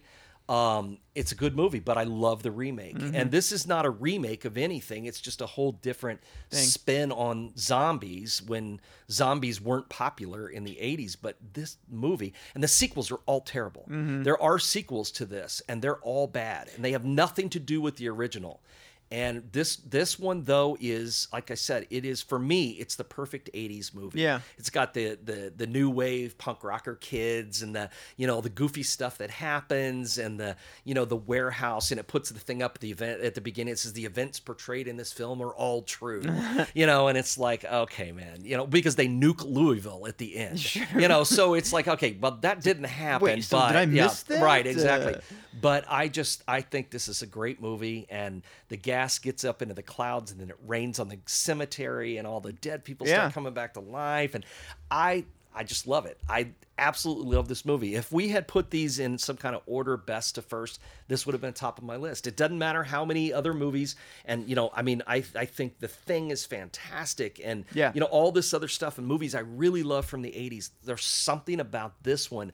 I can watch it over again, and I will laugh every time, and I will jump every time, and I love the scene where, the ambulance, it crashes, and they've eaten the ambulance drivers, they've pulled them out, and somebody's on the radio going, what's going on? Give us a status. And the zombie gets on there and says, send more paramedics. It's hilarious, Troy's face is lighting up for people who are not in this room. I love this movie. So, and if you have not seen it, you've got to watch it. I know we're all sick of zombies. I get it. I get it. But this was 1985, man. I've seen this before, but I didn't rewatch it for this because I'd already seen it. But now I wish I had gone back. But did they ever use the term zombie in this one either, or it didn't pop up for a while, right? I don't remember if they used zombie or not. I'm curious. I really honestly don't remember. But this is one of those movies that I don't know. You just can't go wrong with it. It's just so much fun. Well, I'm gonna have to check it out again because you were so excited about it. That makes me excited about it. I can't help it. Again, fun fact. Don't know if it's true. Some of the zombie extras were paid bonus to eat real calf brains in the film. Dan O'Bannon didn't want the actors to do anything he wasn't willing to do, and ate some raw calf brains in front of them to show them that he wouldn't ask them to do anything he wasn't willing to do himself. I don't know if that's real. Yeah, you know what? You think it is? I was skeptical until you said Dan O'Bannon. Yeah. And he was one of the guys who created the original Alien, Dead and Buried. He has a really grim, dark sense of humor. He's since passed away, but he worked with some of the big names at the time, Carpenter and Ridley Scott and all these people. Best special effects people are on this list. Well, he was not a special effects guy. He was he directed this one, but he was just an odd dude. He really put together some unique properties. And before you said Dan O'Bannon, I thought, oh, come on. No way. But as soon as you said that, I thought, probably true. Okay. It's probably true. Yeah. Well, hey, I like that. It's the best way to lead, right? Lead by example. Right. I guess so. Do you have anything else you want to say about this one? No. I've already told you about how much I love it, so we're good. We can move on. We'll move on to 1985's Reanimator. So after an odd new medical student arrives on campus, a dedicated local and his girlfriend become involved in bizarre experiments centering around the reanimation of dead tissue. I'd never seen this one before either, and I really love this one. I think I was actually texting Kaylin about it. She's like, it's like one of the craziest ones. Yeah, it is. And Jeffrey Combs, this is kind of what made his career. And Barbara Crampton, too, turned her into a minor horror icon because of this movie. And it's Stuart Gordon, who became well known for doing Lovecraft adaptations. Yeah. And that's what this is. And I added From Beyond to the list for the following year, which we can kind of talk about now because it is another Jeffrey Combs Lovecraft adaptation. It's not as good as Reanimator. Reanimator has just the right amount of weird-ass humor in it. That really makes this movie work. And I hope, did you see the unedited, the uncut version? You probably did, because there for a while, you only saw the theatrical version. It was a big deal when they put out the unedited version with the head So on the like table. the weird rapey shit. Yeah, well, when the guy takes his head and Barbara Crampton's naked on the table. Yes. Okay. Yeah. That wasn't in the original cut. Well, that also caused some issues. We'll talk about. Yes, that later. that was from the uncut version, and I think that's the standard version now. But that's something that no one ever thought of. Believe me, that was a first time ever on film, and I can't believe in 1985 they got that made, but they did. Yeah. And and From Beyond has a lot of weird kind of sex bondage stuff in it too. It's about a scientist who's trying to connect with the next world or another dimension, and at one point he eventually grows what looks like a little wavy penis out of his forehead. And it's a weird movie, but it's a very 80s Lovecraft kind of thing. And, now our Lovecraft is Color Out of Space, which, as we've talked about before, sucks like a Hoover. It's so bad. That movie is so horrible. And it's like Mandy. Yes. Oh, God, it's so great. I just love it. No, you don't. No one loves it. It's terrible. You love it because it's Color Out of contrarian Space or weird. and Mandy. And I'm telling you, I sent you a text one day, not very long ago, and I said, have you seen anything about The Possessor? I said, that's going to be I guarantee that's going to be the next Mandy. Oh, yeah. We're going to watch it and we're going to go, why is there all this hype? I don't understand. It's horrible. I don't now, get it. I'm going into it with a bad attitude. But, Well, yes. But I'm already skeptical because these are the same people that were praising things like Color Out of Space. Sure. And that was a dog. This, on the other hand, is a really cool, fun adaptation. And Stuart Gordon did a bunch of stuff that didn't work nearly as well, like The Unnameable, Castle Freak. These were some other ones that he did that were, around this same time period. Maybe didn't work as well. I mean, I've heard like really wonderful things about him, about what a great guy he was. But not all his stuff worked as well as this one did. But I really think that this movie's a lot of fun. Yeah, I thought this movie it was great. Like I said, I was watching, and then like sort of toward the end, I was like, okay, this took a weird, yes, it does. very Takes weird a turn. very weird turn. But the special effects were super they are. cool. They are. And Bride of Reanimator is actually pretty good. There's a sequel. Because this was initially, and it's actually pretty good. This was supposed to be, when it was starting to get started, it was supposed to be kind of a Frankenstein thing. I think that got kind of lost in translation somewhere there. So that is really interesting. One fact, again, I think the truth is somewhere in the middle here, but it's because I read a lot of different things that were similar to this. That actor David Gale's wife divorced him shortly after this film's release, and then I put in quotation, she didn't like the rapey stuff. But I saw a lot of things where people would comment or make, it had facts on IMDb, quote unquote, but it talked about how when she initially saw this movie, she was like, "What the fuck, David? Yeah, like, I can't believe you would like do this stuff." And and I know that they did for a fact get divorced after this movie. Wow. Don't know if that's really why, but wow. I guess if you're not expecting that, and it's just your Yeah, spouse is going to work every day. Well, and it's you see that, definitely I don't know. not. It's definitely not a movie that you want to watch with your parents or something. Correct. It's definitely a select company kind of movie, but. In 1985, people were really starting to kind of branch out with some stuff. Yes. And that was definitely a branch out kind of movie. Yeah, well, let's talk about this next one from 1985. So this is Fright Night. A teenager discovers that the newcomer in the neighborhood is a vampire, so he turns to an actor in a television horror show for help dealing with the undead. So I really, really like this movie, but I will tell you the date rapey vibes from the first 5 minutes never quit. And someone turned to me. It's definitely a product of its time. Well, someone turned to me right then and they were like, "Oh, no wonder men are so terrible." Especially like if this is what they grew up with, thinking this was cool. Sure. And I was like, well, that's true. And that's I was like, point. you know what? I was like, I never thought about it, but this was kind of like what was being displayed on there, where she's like, "No, no, no," and he's like, "Yes, yes, yes," and then she's finally like, I guess so. And it's like, this is a terrible thing. But again, I tried to appreciate it for what it is in its time. Well, I don't like using that word. You move on from that and see it as a product of its time and can enjoy the rest of the movie. But, I think the idea behind this movie is a lot of fun. I did like the rest of the modern, movie. Puts a vampire in a modern age, and Roddy McDowall. You can never go wrong with Roddy McDowall, man. I mean, you could put him in anything from that, anywhere from the 80s on back, and he's always great. He always adds to every movie, and him playing that character of the guy who just introduces horror films. Right. You know, Peter Vincent. You know, he's just Peter great. Vincent, right? He's just great. And I know it's a fun movie, but I got to be honest with you, I really like the remake. So this is the one with yes. McLovin from Superbad, and yeah, who else? plays he's kind of the evil Ed The weird character. friend. Right? Yeah. And it's Anton Yelchin from that Star passed away a Trek. few years ago. Was in Star Trek. And is it stuff. Colin Farrell? Colin Farrell. Yes, And okay. and Toni Collette. Yes, you know, yes, stacked cast. I just rewatched. I mean, I just watched this again about a week ago. Yeah. And I'd forgotten how much I liked the remake. It's so good, and it's so updated. You know, and Right. That's what I wanna and while I see. love this from the '80s, the remake of it is so good. You know, this is one that kind of like Evil Dead. That improved on the original, I Nice. think, and did a really cool Because version of it. we started Googling it to check it out and like saw the cast and everything for the new one. And I was like, fuck. I was like, I want to watch that one right now. you got to but- watch it. It's but I had mean, to watch this It's up one. on something, I'm one of the sure. streaming platforms for free. I mean, Yeah, it's, you know, I thought this But was it's funny good. when the kid's getting the shit beat out of him in his room by the vampire. And he's like breaks the mom's door frame to kind of lock her in there, beats the hell out of the kid, and the mom comes in. She's like, I thought I heard something, and it's like, how do you not look around the room and see Right. what happened to your kid?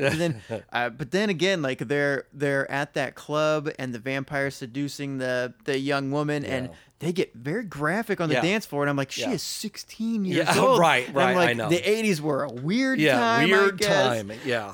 Yeah. But also that got me thinking. We might have talked about this before, but have vampires always been sexualized, romanticized, or when did that get brought into the lore? Or do you know? you know, that's a good question because prior to, I'll tell you when I think it really was. I mean, there's always been some aspect of it, but really when Bela Lugosi played Dracula, it was the first time, and that was in 1931. That was the first time they ever made a vampire sexy in a film. Okay. Before that, you had like Nosferatu, who looks like a rat. Right, you know. right.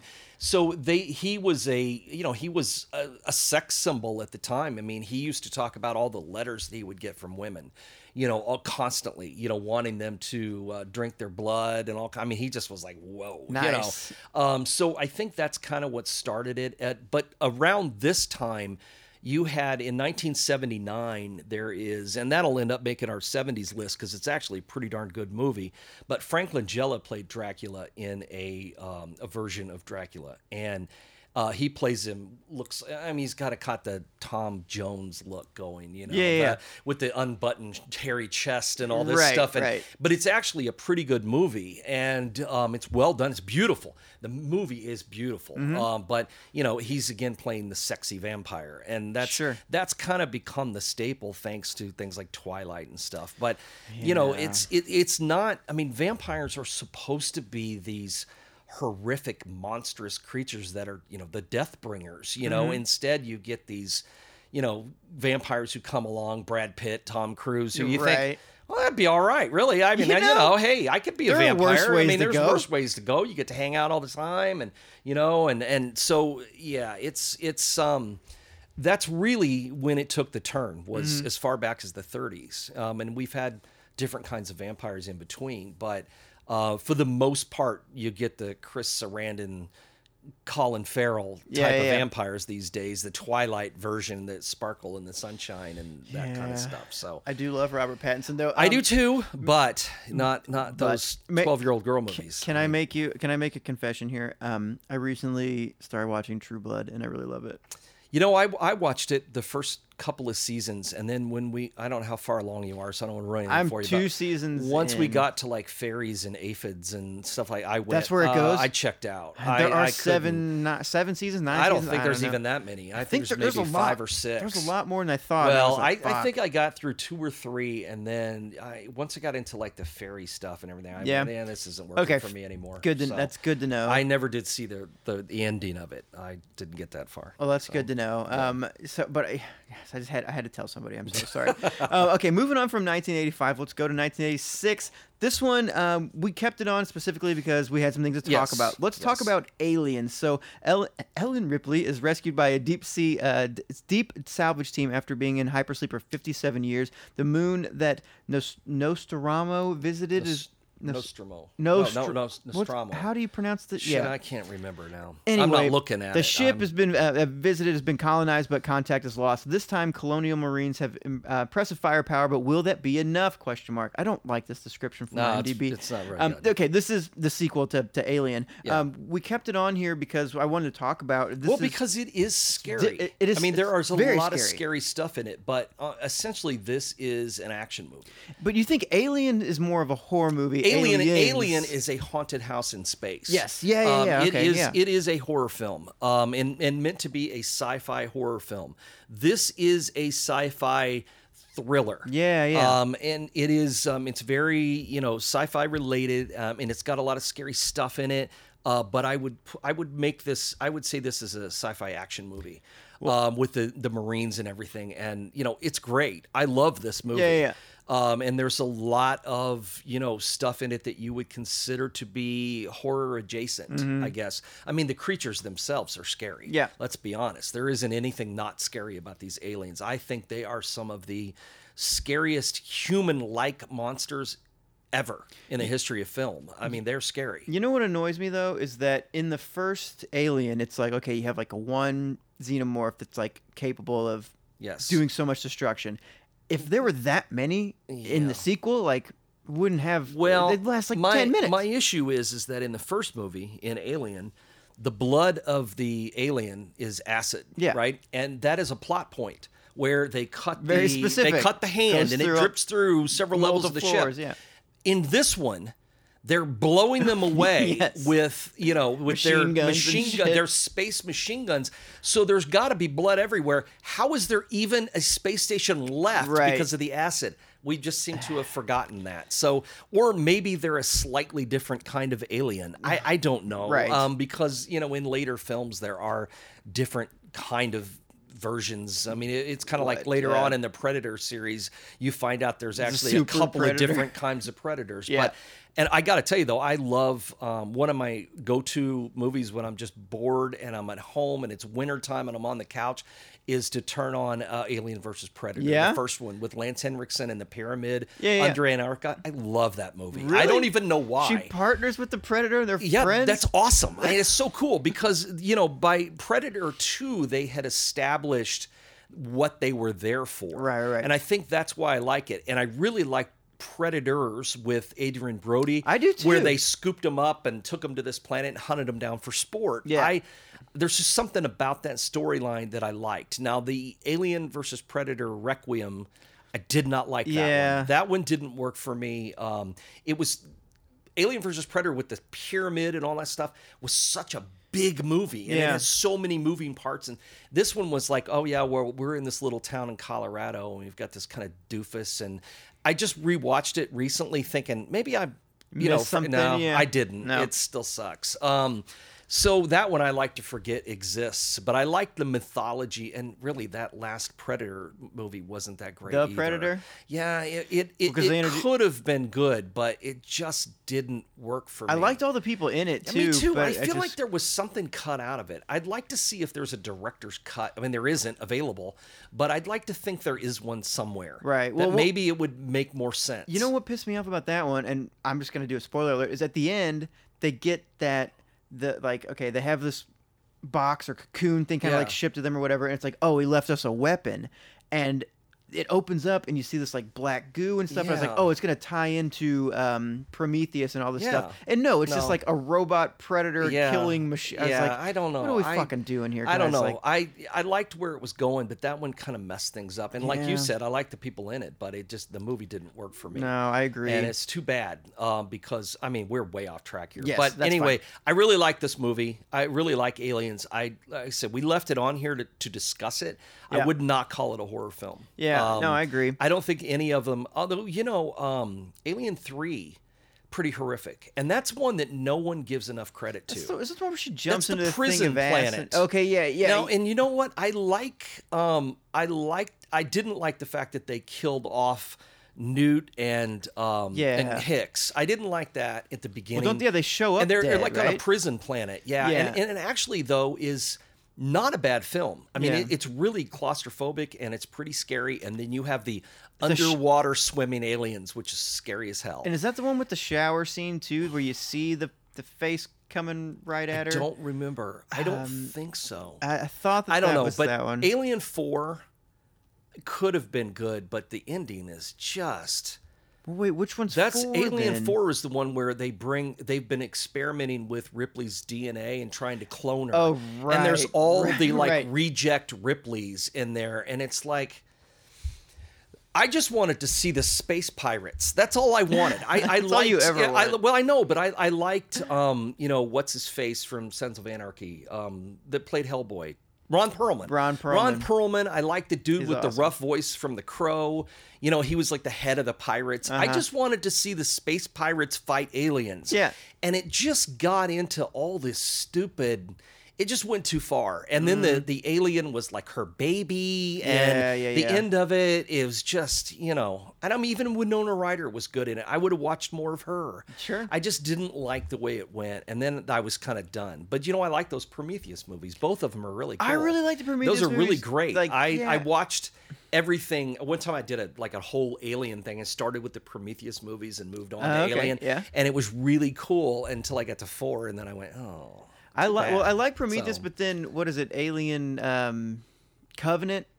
Was that the latest one? Was that the latest yeah, one? that was Prometheus, right? that's after Prometheus. Right, that Yeah, was the yeah. sequel to Prometheus. Yeah. I like that one too. I liked it, but however, when they started to dive into the engineers Yes. stuff, I wanted more of that. But also, once they started showing me them, I was like, okay, never mind. This is they were kind it's of like- a letdown. It's like Yeah. tribal Big society, bald, giant bald guys. that's And very I'm kinda like, advanced. what is going I on? liked the engineers in Prometheus. I was like, okay, Okay. they're big dudes, really Yeah. like cool science Yeah, people. makes When you- sense. And then you get to the engineer planet, it's like, okay, never mind. This is like a tribal thing still, but they Yeah. still like have better technology than Right. the iPhone. Right. I don't get Yeah. how it works. Like, Yeah. what's going on? But anyway, Aliens. Aliens. Good movie. Again, action movie because Sigourney The late Weaver's Bill Paxton. Sigourney He's a Weaver's total dork.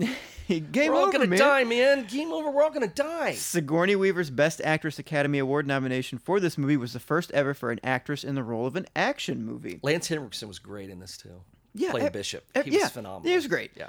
Everybody's good in this movie. Michael Biehn. Fantastic. One of his best roles. Who's Hicks. that? Hicks. Oh, Hicks. Yes. Okay. One Sorry. of his best parts. You know, he did all this. He was doing all this James Cameron stuff. He did The Abyss, and he did. Yeah. You know, I just really like him. He's Johnny Ringo from Tombstone, and it was his time, right in this era, right here. The So, 80s were a heyday. They for were. so They many were. of these people. Michael Biehn. So okay, we had to keep that in there, but Yeah. now we're gonna move on to another ridiculous To movie, The Fly. The Fly. So a brilliant. Also a remake. Yes, that much I know, and we will talk about that too. So, a brilliant but eccentric scientist begins to transform into a giant man-fly hybrid after one of his experiments goes horribly wrong. I would argue. I will say this is the grossest film on the list. It is fucking really the gross. things that he becomes are disgusting. Well, Reanimator's pretty gross too. Well, yes, but this The is Fly's grosser. gross. Also, I would argue that his experiment worked exactly as it was supposed to. It did, But except the Fly was in there. got into the chamber. So, now, if you've IMDb ever seen fix your shit. if you've ever seen the original with Vincent Price, haven't, and the guy has just like a fly arm and a giant fly head because it's the 50s, and it is what it is. It's Yeah. a really cheap, horror movie from the 50s, and there's always the great scene with the fly with the man's head. Yeah. Help me! Help me! Yes, I love that. Can I tell you the fun Yes. fact about this? 'Cause Yes. So, in 1987 interview on Sinister Image, Vincent Price revealed that when this remake was released, Jeff Goldblum wrote him a letter saying, "I hope you like it as much as I liked yours." Price was touched by the letter. He composed a reply. Because he was like the nicest guy in Hollywood. Right, It's so for real. Price composed a letter. He composed a reply, and he went to go see the new film, which he described as wonderful right up to a certain point, and then it went a little too far. Yeah. Which Got too gross for Vincent yeah. Price. This one is. Oh, yeah, I mean, I've seen like. there's the memes parts, and but stills, this and is was this fucked is a up. perfect '80s David Cronenberg movie. Oh, sure. Everything he made in the '80s and '70s were all disgusting. It was all his body horror stuff, Yeah. and except for The Dead Zone was like the only normal film he made. Everything from this time period, and don't get me wrong, it for what it is, it really works if you're into that kind of thing. But this movie is disgusting. Yeah, it's really gross. The spitting up the stuff onto things to eat it, and all the falling apart, and ugh, it's just nasty, But on the other hand, it's still a good movie. It's really well made, and it's really more than anything. I think The Fly is a romance movie. This is a love story, almost more than a horror film. She sticks by him much longer than I would stick by anybody who was turning into a human fly. And I'm sorry. I watched this with someone, and she goes, "So wait, so she like barely knows this guy?" I was like, "Yeah." She's like, "She still loves him. He looks like that." She's like, "Still showing up." And I was like, "Yeah, I guess so." Like, maybe like she's attracted to his brain. I don't know. But then after a while, it got really hard to like justify. Why, especially when he starts climbing on the walls and getting all really weird. Yeah, I mean, at first it's kind of cool, that he climbs up walls and can stick. I mean, it's kind of. It's like he's like enhanced to super guy, and then all of a sudden he starts turning into an actual fly. And it's like there aren't any insects that are probably any insects grosser than a fly anyway. They fly around and eat shit, literally. Yeah. And so turning into a human fly, I would try to put the shotgun to my own head. Yeah, too. I know it, right? Oh God! But it was amazing to see Jeff Goldblum like that, and yeah, it was great. Moving on to 1986's From Beyond. So we talked about that already. Oh, that we was did. The one with the Lovecraft with the waving penises. Okay, that was one I hadn't. We can skip that. That was one I hadn't seen. I do want to mention that Barbara Crampton sold the leather dominatrix outfit she wore at that film at a yard sale. Oh yeah. Yes. Anyway, okay, so let's move on to 1986. No, 1987, Angel Heart. Okay, sorry. So we're skipping. Got it. Yeah, we From Beyond we discussed it with Reanimator. I had Gothic and Night of the Creeps, but we're cutting those out. Okay, so we're going to move on to 1987's Angel Heart. So a private investigator is hired by a man who calls himself Louis Cypher to track down a singer named Louis Cypher. Like Cypher. So this one I didn't watch. That's why I don't know pronunciation. Oh man. I know. I have it. You gotta watch this. I have it bolded, meaning I was supposed to watch it. But to track down a singer. Now I'm not going to talk about the twist ending. Because don't spoil it for me. Because I didn't know you didn't watch this one. Named Johnny Favorite, but the investigation takes an unexpected and somber turn. Okay, what can you tell me about this? Can you sell me on this movie? Yeah, Mickey Rourke, when he still had a career, and he's very sweaty in this movie because most of it takes place in New Orleans. He is a private investigator named Harry Angel who is hired by a mysterious client for this attorney who wants him to find this singer, Johnny Favorite, who was like a crooner before World War II. And he wants him to find him because he owes him a debt. Okay. And so he's supposed to track him down and to find him. And he goes to Coney Island. It's in the early 50s, and then eventually tracks him down to New Orleans.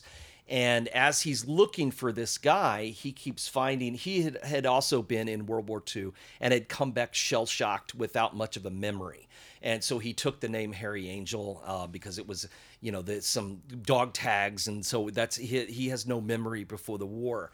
But he's become a private detective, and he ends up, and everyone that he finds that's connected to Johnny Favorite ends up dead after he has been there. And he's trying to find this guy, and he meets up with a woman who her mother had been Johnny Favorite's girlfriend, and played by Lisa Bonet, which is what got her fired from the Cosby Show because she's very naked in this movie, and that got her fired. It got her fired from the Cosby Show, which is ironic now, but in 1987, Bill Cosby, we didn't know what we know now. But anyway, Robert De Niro was in it. He plays the mysterious client, and this movie does have a twist ending, and it involves voodoo and Satanism and murders, and it's in New Orleans, and I have always loved this movie, although, like I said, it is a very sweaty Mickey Rourke movie. Yeah. And you just want him to take a bath through the whole movie. He looks so greasy. But I really like this movie. I liked it when I can still remember seeing it in the theater and remembered the ending and just sitting there going, holy crap. Well, the first damn, time I saw it. I wish I could talk about it. So you need to watch it. It's definitely, you got to put this on your list. Anybody who's listening, if you haven't seen it, This is one of my favorite films from the 80s, and one that I do rewatch, like Return of the Living Dead, one I do rewatch on a regular basis. I love this movie. Well, quick, fun, quote-unquote fact, writer and director Alan Parker claims that Robert De Niro's performance was so eerie and realistic that he generally avoided him during his scenes, letting him just kind of direct himself. Do what he wanted. Yeah? Yeah, he is a very strange character in this. But yeah, you gotta see it. Once you see it, you'll like it. I know. So, there were just a couple on here I couldn't bang out in get time. to. Well, this is one that you now need to put on your list, though. Okay. So because perfect. It's definitely you'll like it, I think. Moving on, 1987's The Believers. So a New York psychiatrist finds that a Brujeria-inspired cult, I don't know, which Brujeria. It's like a Santeria type cult. Brujeria-inspired cult, which believes in child sacrifice, has a keen interest in his own son. And that is really a bad synopsis. Okay, what do we got? Well, really, Martin Sheen plays a psychiatrist whose wife has died, and she dies at the beginning of the movie, and he's got this son, and he's, several friends that he has, and he gets... This cult is murdering children because there's a prophecy that certain number of every so many years, so many children have to die in this ritual to save the world. Okay. They believe they're saving the world. But it is got a young Jimmy Smits in it. Martin Sheen, Robert Loggia's in it. But Martin Sheen is one of those actors who is a great actor anyway. But back in the 80s, you could I know you've heard me say this. You could put Martin Sheen or Gene Hackman in any piece of crap movie, and it made it better. Sure. But this is actually a good movie. The book is phenomenal. The book came out, and it's just called The Believers by Nicholas Conde. And it's even better than the movie, but the movie does really hold up. Mm-hmm. I watched it again not that long ago. I'd forgotten that we had young Jimmy Smits playing a cop in it who loses his shit because of his brush with this cult. And I'm telling you, this is a good movie. I really like it. It holds up really well if you like these kind of cult type stories. I think you'd really like this. Okay. I do.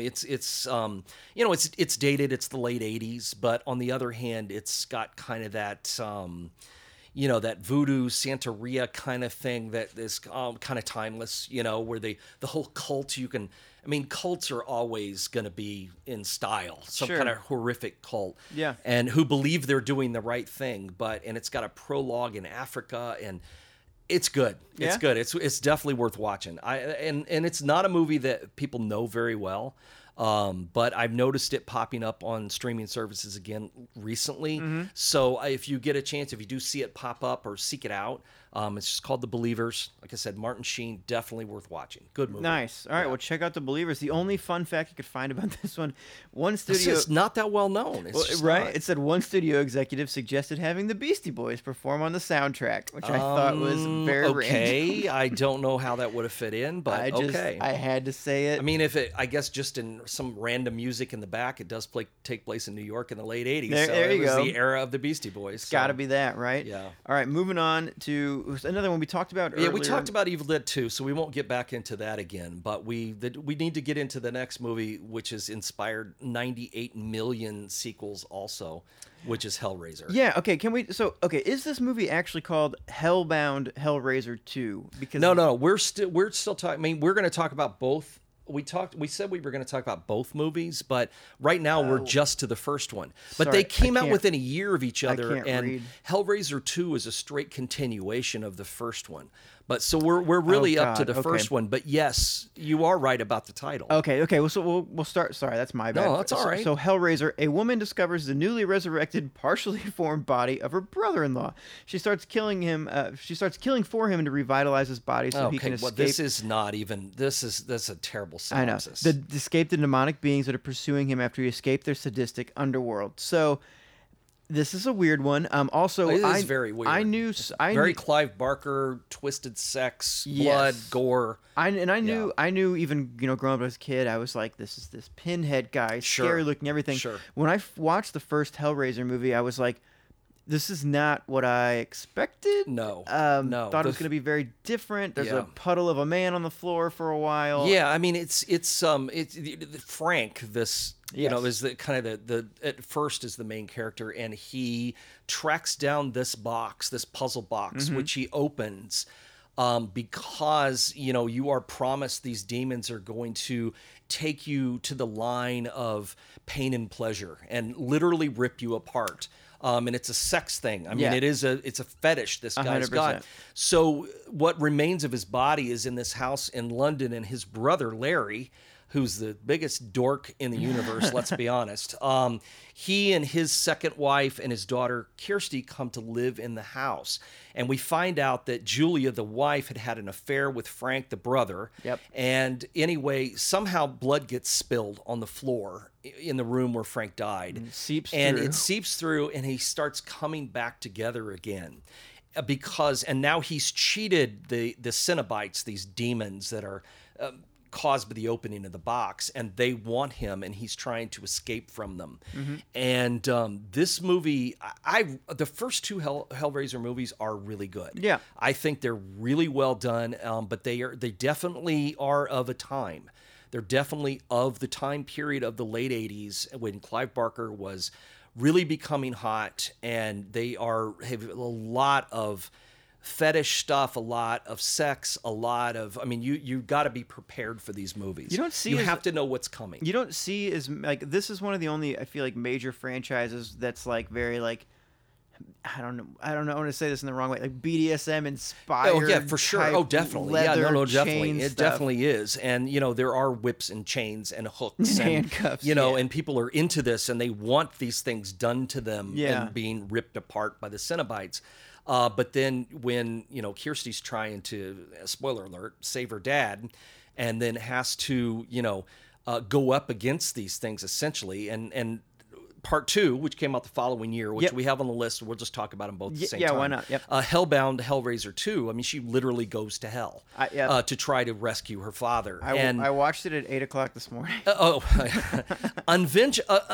Unfortunately, even though a lot of these Hellraiser movies that follow, there are tons of sequels. Yeah. I mean, they stopped putting numbers on them and just started giving them names. Hell on Earth was part 3, which I didn't care for much, but Hellraiser Judgment came out in 2018. Well, that's just not that long ago. Yeah.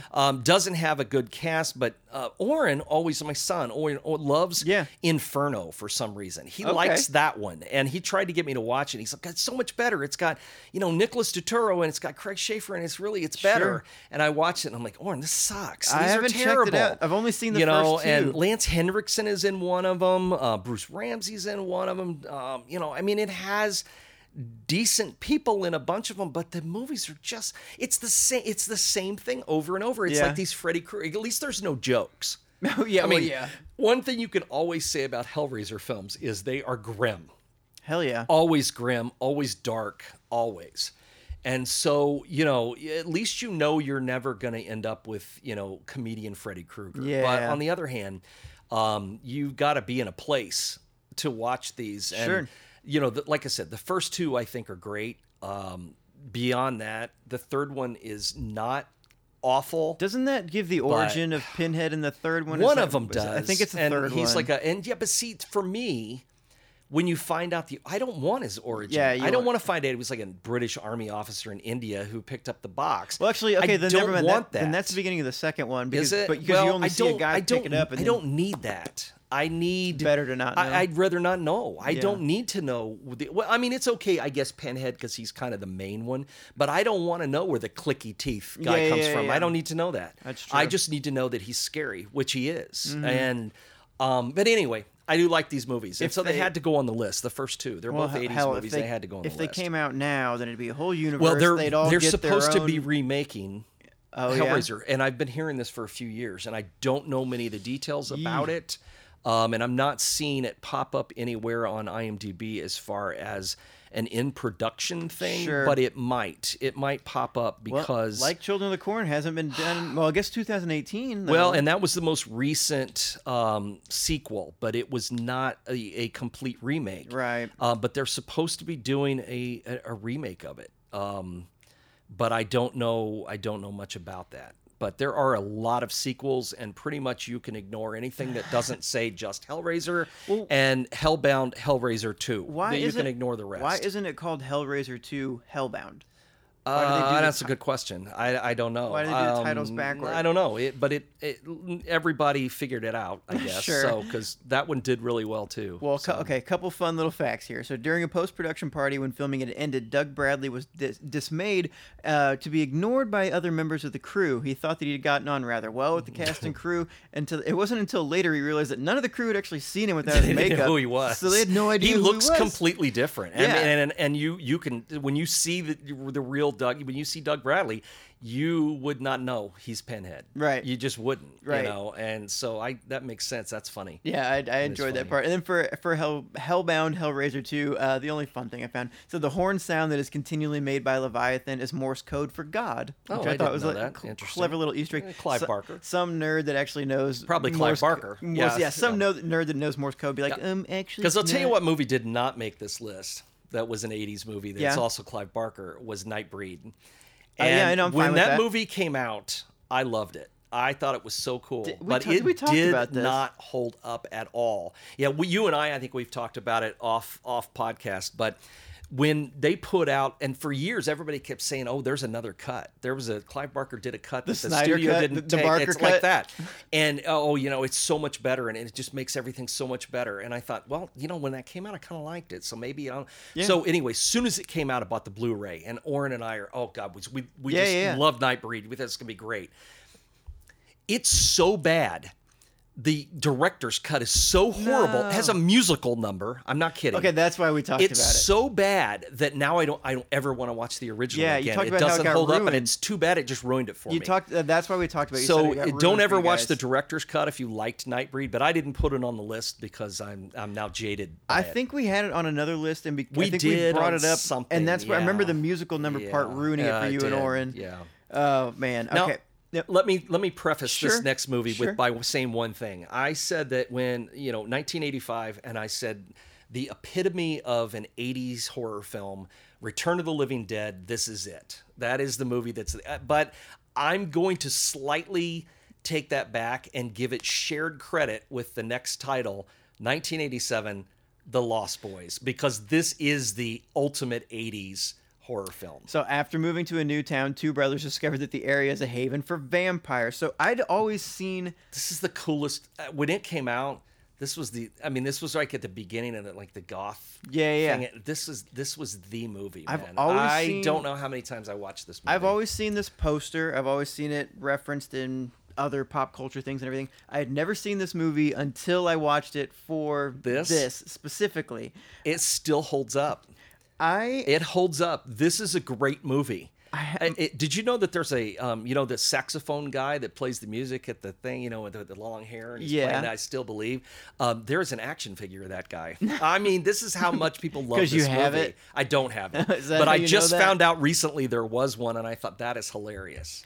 So okay, I agree that this is like an epitome of an 80s horror movie sort of thing. But my only big note was I don't really get it. I don't really get the hype. I thought it was fine, but I don't get why this was the one. Well, this might be our biggest fight. No, I don't think that. And I can understand looking back not being familiar with it, but if you had lived at that time and this movie came out, you just wanted to be one of the Lost Boys. Okay, that much you don't need to be Jason Patrick, and you certainly don't want to be one of the Coreys because they're both dorks. Oh, fuck no. But you want to be Kiefer Sutherland and his buddies. I mean, that's what you want. You want to, they had all these taglines for the movie, party all night, stay, and stuff. And this was such a cool movie when it came out. It's hard for me to express to you just how cool it was in the time 80s. Yeah.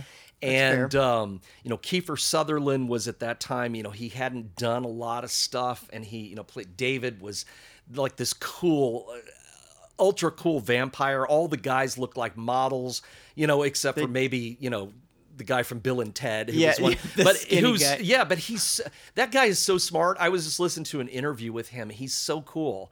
And you'd never know it from the parts he plays, but he's such a cool guy and so smart. But yeah, and so he's one of the vampires, and I mean, it's just such a cool movie. I mean, it's like, it made being like Interview with a Vampire. It made being a vampire seem so cool. Sure, okay. Where you'd want to be one of these guys. Yeah. So it just I don't know. It's just a great movie, and it's so 80s, and it's so super That much 80s. I know. More so than even, Return of the Living Dead. Yes, that is a super 80s thing, but not 80s like this. And the soundtrack, oh my God. Oh, the this soundtrack is was one great. of those movies where the soundtrack sold so many copies. I mean, the songs became hits.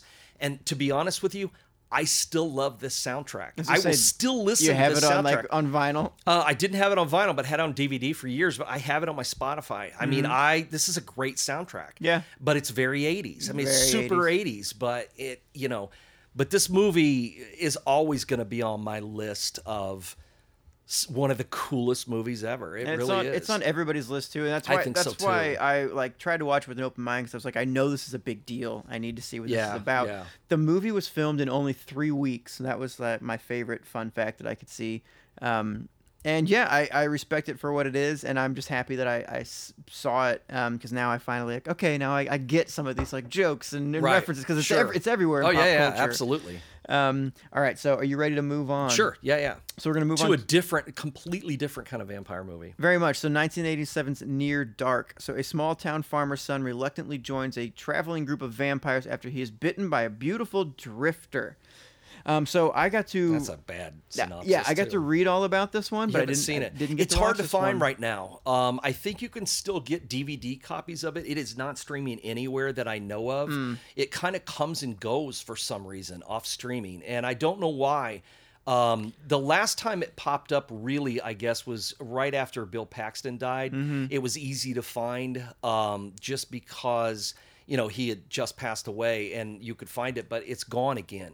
But Lance Henriksen, Bill Paxton, and Jeanette Goldstein, who you would recognize, she's in Aliens. She's a James Cameron regular. Right, sure. She's in Terminator 2, a very small part. She's in Aliens. She plays the two gunners. She's the woman with the big machine gun thing. Was she the badass the chick badass that they do chick? the Yeah, that's pull-ups her. with Yes, and stuff? yes, that's her. Yeah, okay, and yeah. so she plays one of the vampires, and this is essentially like a Western. It is out on the plains. It's very barren and very desolate, but they travel around in a blacked out motorhome, and these are not beautiful these are not the kind of vampires you want to hang out with. Right. They're nasty, they're mean, they like come into bars and they just, there was a scene where they come in this bar and they just kill everybody in there, just rip them apart and drink their blood. Yeah. I mean, they're not sexy vampires. They're dirty and they're nasty and they're mean. And this kid falls in love with this young girl that they've picked up who's along for the ride with them. And that's how he gets involved, and he doesn't want to be a vampire, and he wants to save this girl. It's good. This is a really good movie, and it's one that's now tough to find. So it's hard to kind of send people, to look for it, because you can't find it. So one of these days it'll turn up again, or I'll pick up a Blu-ray or something and I'll get it to you so that you can watch it, because it's actually been a couple of years since I've seen it too.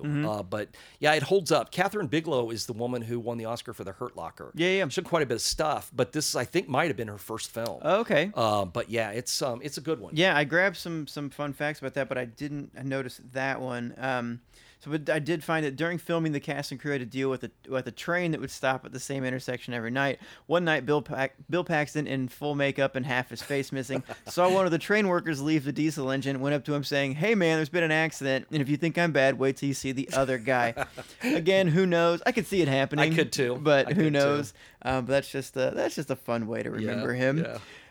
I love that guy. Yeah, we were talking great. about what celebrity were you upset when they died? And there are people that you don't know them. We don't know these people, but we feel like we do. Sure. A lot of times I remember when Glenn Frey died. That was a big deal to me because he was one of my favorite musicians. But as far as actors go, I mean, there are people who well, that's sad. That's too bad. But I'm telling you, when Bill Paxton died, I really was crushed by that one. Yeah. I really was. You know, I mean, musicians, I mean, a lot of the musicians, you don't know how they hung on that long. Well, Chris Cornell, for instance. I mean, I was sad when Chris Cornell Sure. died, but I mean, really not a huge shock here. course I not. mean, I'm surprised he made it that long, you know, and, you know, it's like everybody who cried when Kurt Cobain died. Okay, this was a guy who told people he was going to commit wanted to kill suicide for himself. 5 years I hate before myself he and died. I want to kill myself. So Yeah, you that- kind of went, oh, okay, well, I saw that coming. But when Bill Paxton died, and especially so young, Yeah. over some fluky thing, he was having like some kind of minor, like I guess there's probably no minor heart surgery, but it was like to repair a valve or Yeah. something. And he died on the table. And it's like, what the heck? Routine kind of Not thing, an old quote guy, unquote. such a great actor and such a personable person. I met him once. Really? Where? And just a nice guy. Went to this Western thing, and he was signing stuff for Tombstone Oh, because he played one of the brothers, you know. And it's like, how bizarre to think of somebody that young that is just gone. Sure. I mean, so then I was on a Bill Paxton kick. For, Right, you know, right. I watched like every movie, Frailty and, you know, Twister and everything. Twister. Started rewatching, you know, the Mormon show he did for HBO that, you know, what was that called? Big Love. Oh, God, I love that show. It was so I've good. never seen it. He was really good in it. So he's just a guy. Was the average guy. He was the average Joe actor that you Yeah. can relate to. But not in some of this old stuff, like when he played Chet in Weird Science, or he played, yeah. you know, the guy he played in Aliens. You know, we're all gonna die. We're all gonna die. Game Like, over, shut man. up! Someone shoot him. You know. Yes. But he really grew into this really great actor, and that was sad. Really was sad. But anyway, let's move on to something else. R.I.P. Our last film of 1987. This would be Prince of Darkness. Prince of Darkness, John Carpenter, apocalyptic trilogy. Yes, a research team finds a mysterious cylinder in a deserted church. If open, it can be the end of the world. That doesn't really. I didn't get to watch this one cover- either. Oh, so okay. tell me Well, what you got. I don't want to ruin it for you, but okay. it is worth watching. It's not a fast mover by any means, Mm-hmm. but there's a cool thread that runs from beginning to end with these dreams that people are having, which turns out to be a message from the future. But there is this church that's been protected for all these years, and there is a group of scientists and college students and graduate students and things that are, you know, like quantum physics people. And Donald Pleasance is in it, plays a priest. One of the guys, you don't remember the show, I'm sure, but there was a show called Simon and Simon. Gerald McRaney and Jameson Parker were these brothers that were private eyes. It was on the same time as Magnum P.I. with Tom Selleck. Yeah, of course. That's how long ago it was. But, you know, Victor Wong from all these John Carpenter, you know, actors, you know, like he does. Anyway, they go to this church because there is this big tank in the basement of this church, and it's leaking, and something is coming out of it. And I'm not going to give away too much because it's a cool movie. It's worth watching. Yeah. It's cool. It's very dated, but it's worth watching. But it turns out the cylinder is Satan. Oh. And it's been trapped here in this church all these years. When you Got my hear attention. that, you go, what? Right. But you just got to watch it. It's worth watching. It's on streaming stuff. Just pick it out. It's an hour and 40 minutes or something. It's also one of the longest. The one thing I love about this movie, it is the longest title sequence I have ever seen in a movie. No, it's not. But there's something going on. Okay, sure. And so it's the titles, the opening titles, the credits are cut into the film. Oh, so and it's throughout? like there are scenes for like the first 30 minutes. Oh I'm my not kidding. God. And it's for some reason that has always cracked me up. Yeah. I watched it, I don't know, sometime during the pandemic. Or in quarantine. We're still in the pandemic, but during the quarantine I rewatched this movie, and I just every time the more credits would come on, I'd start laughing. I mean, you know, always the last credit is always directed by John Carpenter, so you're waiting for it, and it's never coming. Right. It goes through everybody for like the first half hour of the movie. I'm not kidding. God. It's really funny. Don't see his name till the end credits. It's really funny. So you might be able to confirm this. I don't know. But it says the fun fact about this is Alice Cooper originally asked John Carpenter if he could come to the set just to watch the special effect because Cooper's manager was also producing the film. Carpenter eventually decided to offer Cooper a role as the leader of the anti-God worshipping street people. Ironically, Cooper became a born-again Christian in later life, which I think that's I'm not sure that's accurate. I know okay. he did become a Did born he? again Christian later, but did it stick? well, I'm gonna say no. But I don't know about how. But he yeah, got the he is role. creepy in it as the like the homeless people that are surrounding the church. You just have to see it. It's got the cool scene with the dream. That part in itself makes it worth watching because it's like this weird black and white sequence of someone coming out of the church, and you can hear this voice that comes in. We're relaying to you from the future. Yeah. And it's trying to get a message to people to warn them of something. And eventually, a little more of it keeps being revealed.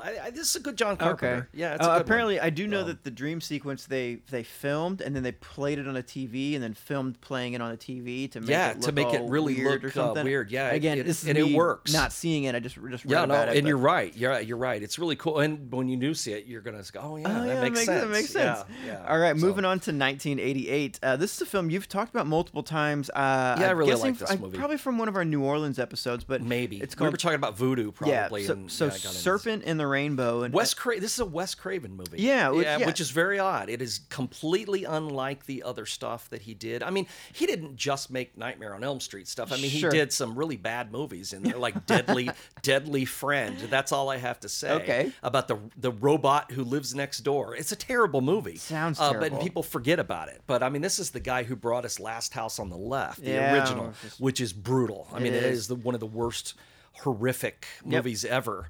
But Serpent in the Rainbow is it's loosely based on a true story about an anthropologist named Wade Davis. Oh, did you want to read the synopsis? Go ahead. Well, yeah, so anthropologist goes to Haiti after hearing rumors about a drug used by black magic practitioners to turn people into zombies. I mean, that's pretty accurate. Yeah. But Wade Davis is a real anthropologist and author. And he was working for a drug company and was in the Amazon, and they were trying to find a drug that could work as an anesthetic. Well, he'd heard rumors about zombies, of course, and that they were real because there had been a case prior to this in the late 70s of a guy in Haiti who had been given a poison and had died, and someone dug him up, and he ended up as kind of like they kept feeding him the poison, and he was like a zombie slave for years. Yeah. And then showed up back in his village and was alive, and no one could believe it. It really happened. Mm-hmm. So Wade Davis was investigating this and went to Haiti to find the real zombie drug that had been used that created the legends of zombies. So they did this movie version of it, and of course, they turned it into a horror film. And it's still, I really like it, and it kind of tries to do everything on a fact-based kind of thing. And Bill Pullman, who I believe is the president from Independence Day, that's Bill Pullman. Oh, yeah, yes. Who plays the Wade Davis type character. And it's a really good movie. I like it, and it takes place in Haiti at the time of the revolution. And you've got the different factions, and things are blowing up and going to hell, and it's a mess. You know, the Duvaliers and all that stuff. But I love this movie. I think it's really good. It is the only zombie movie I've ever seen that is realistic. Really, that really takes the story and makes it real. And so the horror that's experienced in it, a lot of it is not supernatural, but we're led to believe it is because the people believe that it is. Good movie. This is one of my favorites. I really like this movie. Yeah, so I always recommend it. You've definitely hyped it up. I know while filming they were actually, I believe, in Haiti and had to leave because of the revolution. Yeah, they had to go film. I can't remember where that ended, but also author Wade Davis agreed to sell the book rights on the condition that Peter Weir direct and Mel Gibson star.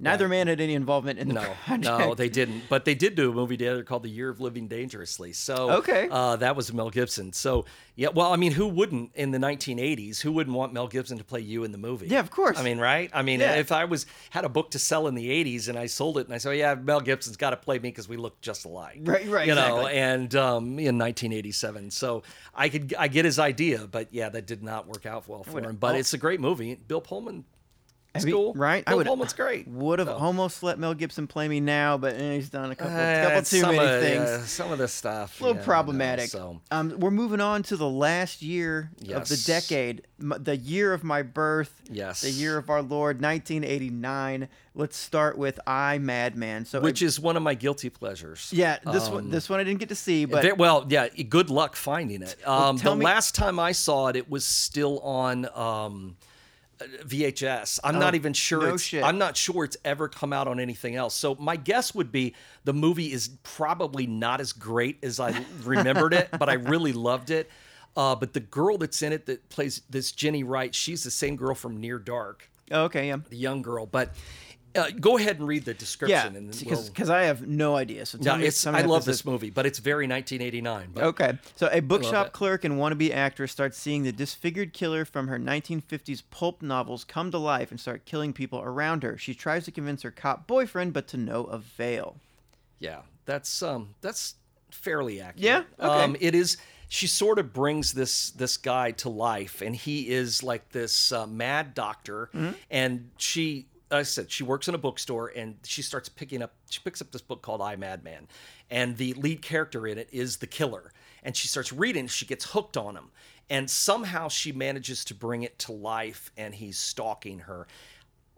It's a tiny film. Yeah. I mean, it couldn't have cost more than, I don't even know, to make. It had to be a really low budget, but it's just fun. It's a cool concept, especially because it's very book-oriented. So to me, it was appealing. And at the time this movie came out, I worked in a bookstore. So it was really, but I haven't seen it in years because, like I said, the last copy I had was on VHS. And I don't think it's ever come out in any other format, as far as I know. Wow. I still look for it, but I have not found a DVD or anything of it. I'd like to find one if there is one. Because I just like to see it again, yes, and then I'm afraid I would hate it. I'm afraid I'm going to hate it when I see it. That's a good point. On the other hand, I really enjoyed the movie, and it's like a soft spot that I've got. It's my guilty pleasure movie that I add. It's kind of like One Dark Night. It's a piece of crap, but I love the movie, and I don't think this is definitely not as crappy as One Dark Night, but.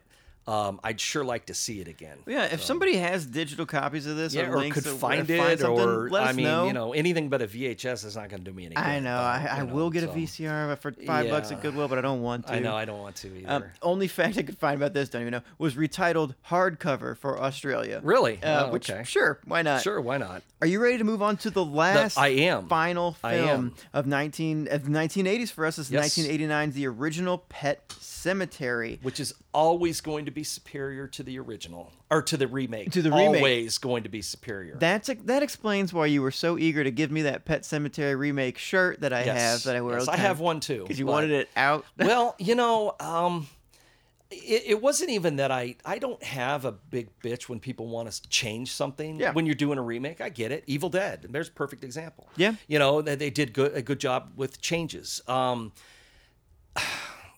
Sometimes the changes go too far. Sometimes you're just changing shit just to be changing shit. Yeah. And I wasn't like super, against it. But the problem with it is the remake of Pet Sematary is pretty much The Shining to me. It is a movie with absolutely no soul whatsoever. Good actors sleepwalking their way through this movie. You've got... you've got some really good people in this movie. And, you're talking John Lithgow, Jason Clarke. Yeah. These are good actors. Great actors. But the movie just never takes off. It doesn't suck you in. The original sucks you into it from the very beginning. Yes, we have the corny lines from Victor Pascow. Yes, I know. And that's always going to be a beef. But the way his character comes back, like Griffin Dunne in American Werewolf in London, where he's just rotting a little bit more every time, that really works because he's not really Victor Pascow. He is someone who's trying to save this family. He's a spirit who feels that he owes Lewis because Lewis tried to save his life and failed. And so now he's the spirit who's come back to try to save them. And he does everything he can do.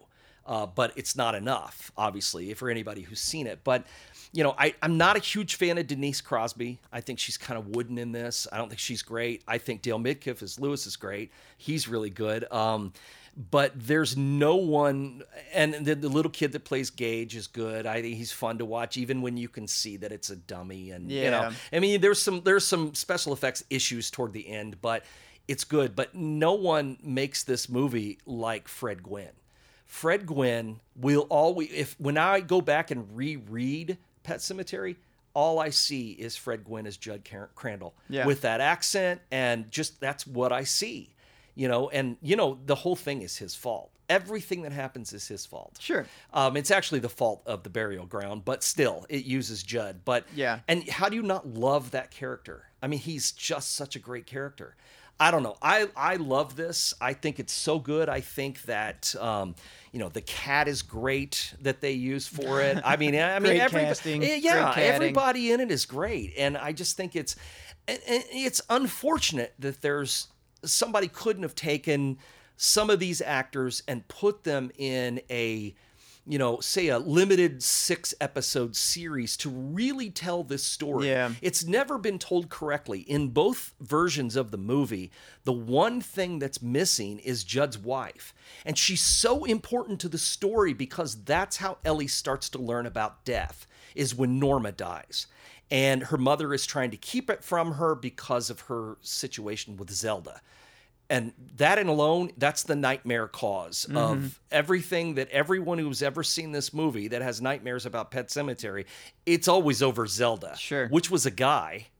Did you know that? No, he was I didn't know was that. A man made up to look like Really? a girl. Yeah, because they couldn't find the right look for a girl. They wanted somebody so horrific and so twisted up by this disease. And they hired a guy who was like a contortionist. Yeah, I still see that. I can still see that image so in my scary. head. Yeah. Still so scary. Rachel. Yeah.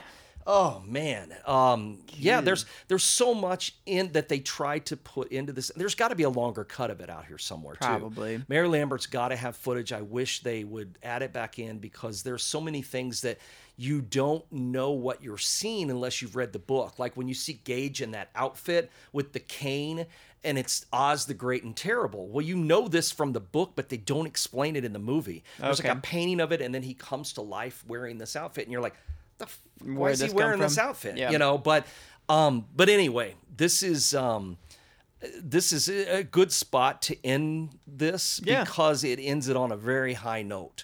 I mean, all of these were, I picked all these for a reason, but this one I picked because it's just a damn good movie. Yeah, I agree. Just is. It's a great movie and it's a great story and it's a shame about the remake. It could have been great. Instead, it's mediocre. It's just like the remakes of Friday the 13th and My Bloody Valentine. We're back to that again. Right. It's serviceable. It looks good. It's fine. okay. Yeah. But it's not. It's forgettable. It's not. You don't. When you think of it, you don't think of. You don't think of the original. You think of the original Pet Sematary, not the remake. Right. And I always will. And I will tell you, I got one last '80s thing, and then we're going to wrap this up. Yeah, please. For a lot of people, the quintessential 80s horror film is Child's Play. People love Chucky, and all. I'm not a fan. I wasn't a fan First of. thing to scare me my entire life. I was, and a lot of people are like that. And I really wasn't a fan. I didn't like the movie. I thought it was dumb. I thought it was silly. I couldn't get into it. My buddy, I just couldn't get into it at all. So which is why it's not on this list. However, the remake.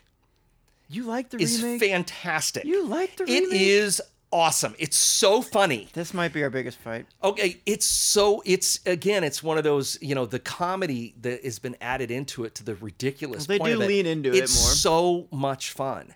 I just Talking thought about Mark Hamill, right? Yeah, I thought the remake was so much No fun. shit. I couldn't believe it. It was on I had no intention of watching it. And ended up on like HBO or something. I'm flipping through Amazon Prime and the HBO channels. Right. I saw Child's Play and I thought, oh God. And I thought, well, I might as well see what it's like, just to see what it is. And ate that thing up. And as soon cannot as I believe it. finished it, I got a hold of Oren and I said, have you seen this? Yeah. Because he and I both hate the original. And I said, have you seen this? He goes, no. I said, you got to get on Amazon and watch it. And so, like, I don't know, later that same day, that was awesome. I mean, I know, Oh isn't my it great? gosh. I mean, it's a guilty pleasure movie. Yeah. Don't get me wrong. It's never going to make any top 10 lists. I don't own Sure. it or anything. I watched it and it was a lot of fun, but it blew me away as an 80s remake that was actually improved on the original. No shit. It did. It really did.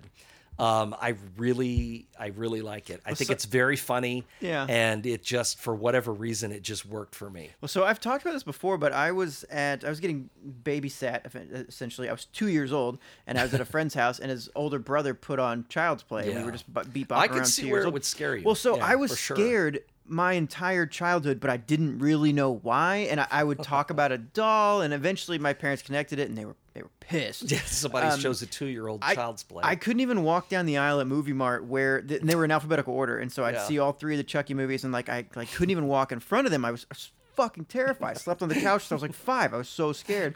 And it's just the truth. And then finally, I checked them out, as I was older. And there's one part, at least, I agree that they're like kind of campy and too over Sure. the top. But there's one part in the first Child's Play. It's after he gets burned in the fire, and he's like tiptoeing and creeping with this knife, and it's the most metal thing I've ever seen in my entire life. It's awesome looking, and I was like, no wonder if No wonder is you were terrifying me terrified. now. Yeah. But then I went to go see the remake. I went at like 10 a.m. on a Saturday by myself because I was just like, it came out. I was like, I have to go Sure. do this now that I'm not afraid of these movies Yeah. and I'm 30. I was like, I got to check this out, and I thought it was fine, but I'm just so surprised that you loved it so much. I guess I hate the original so much. Sure. I've never liked it. That's I fair. just don't like it.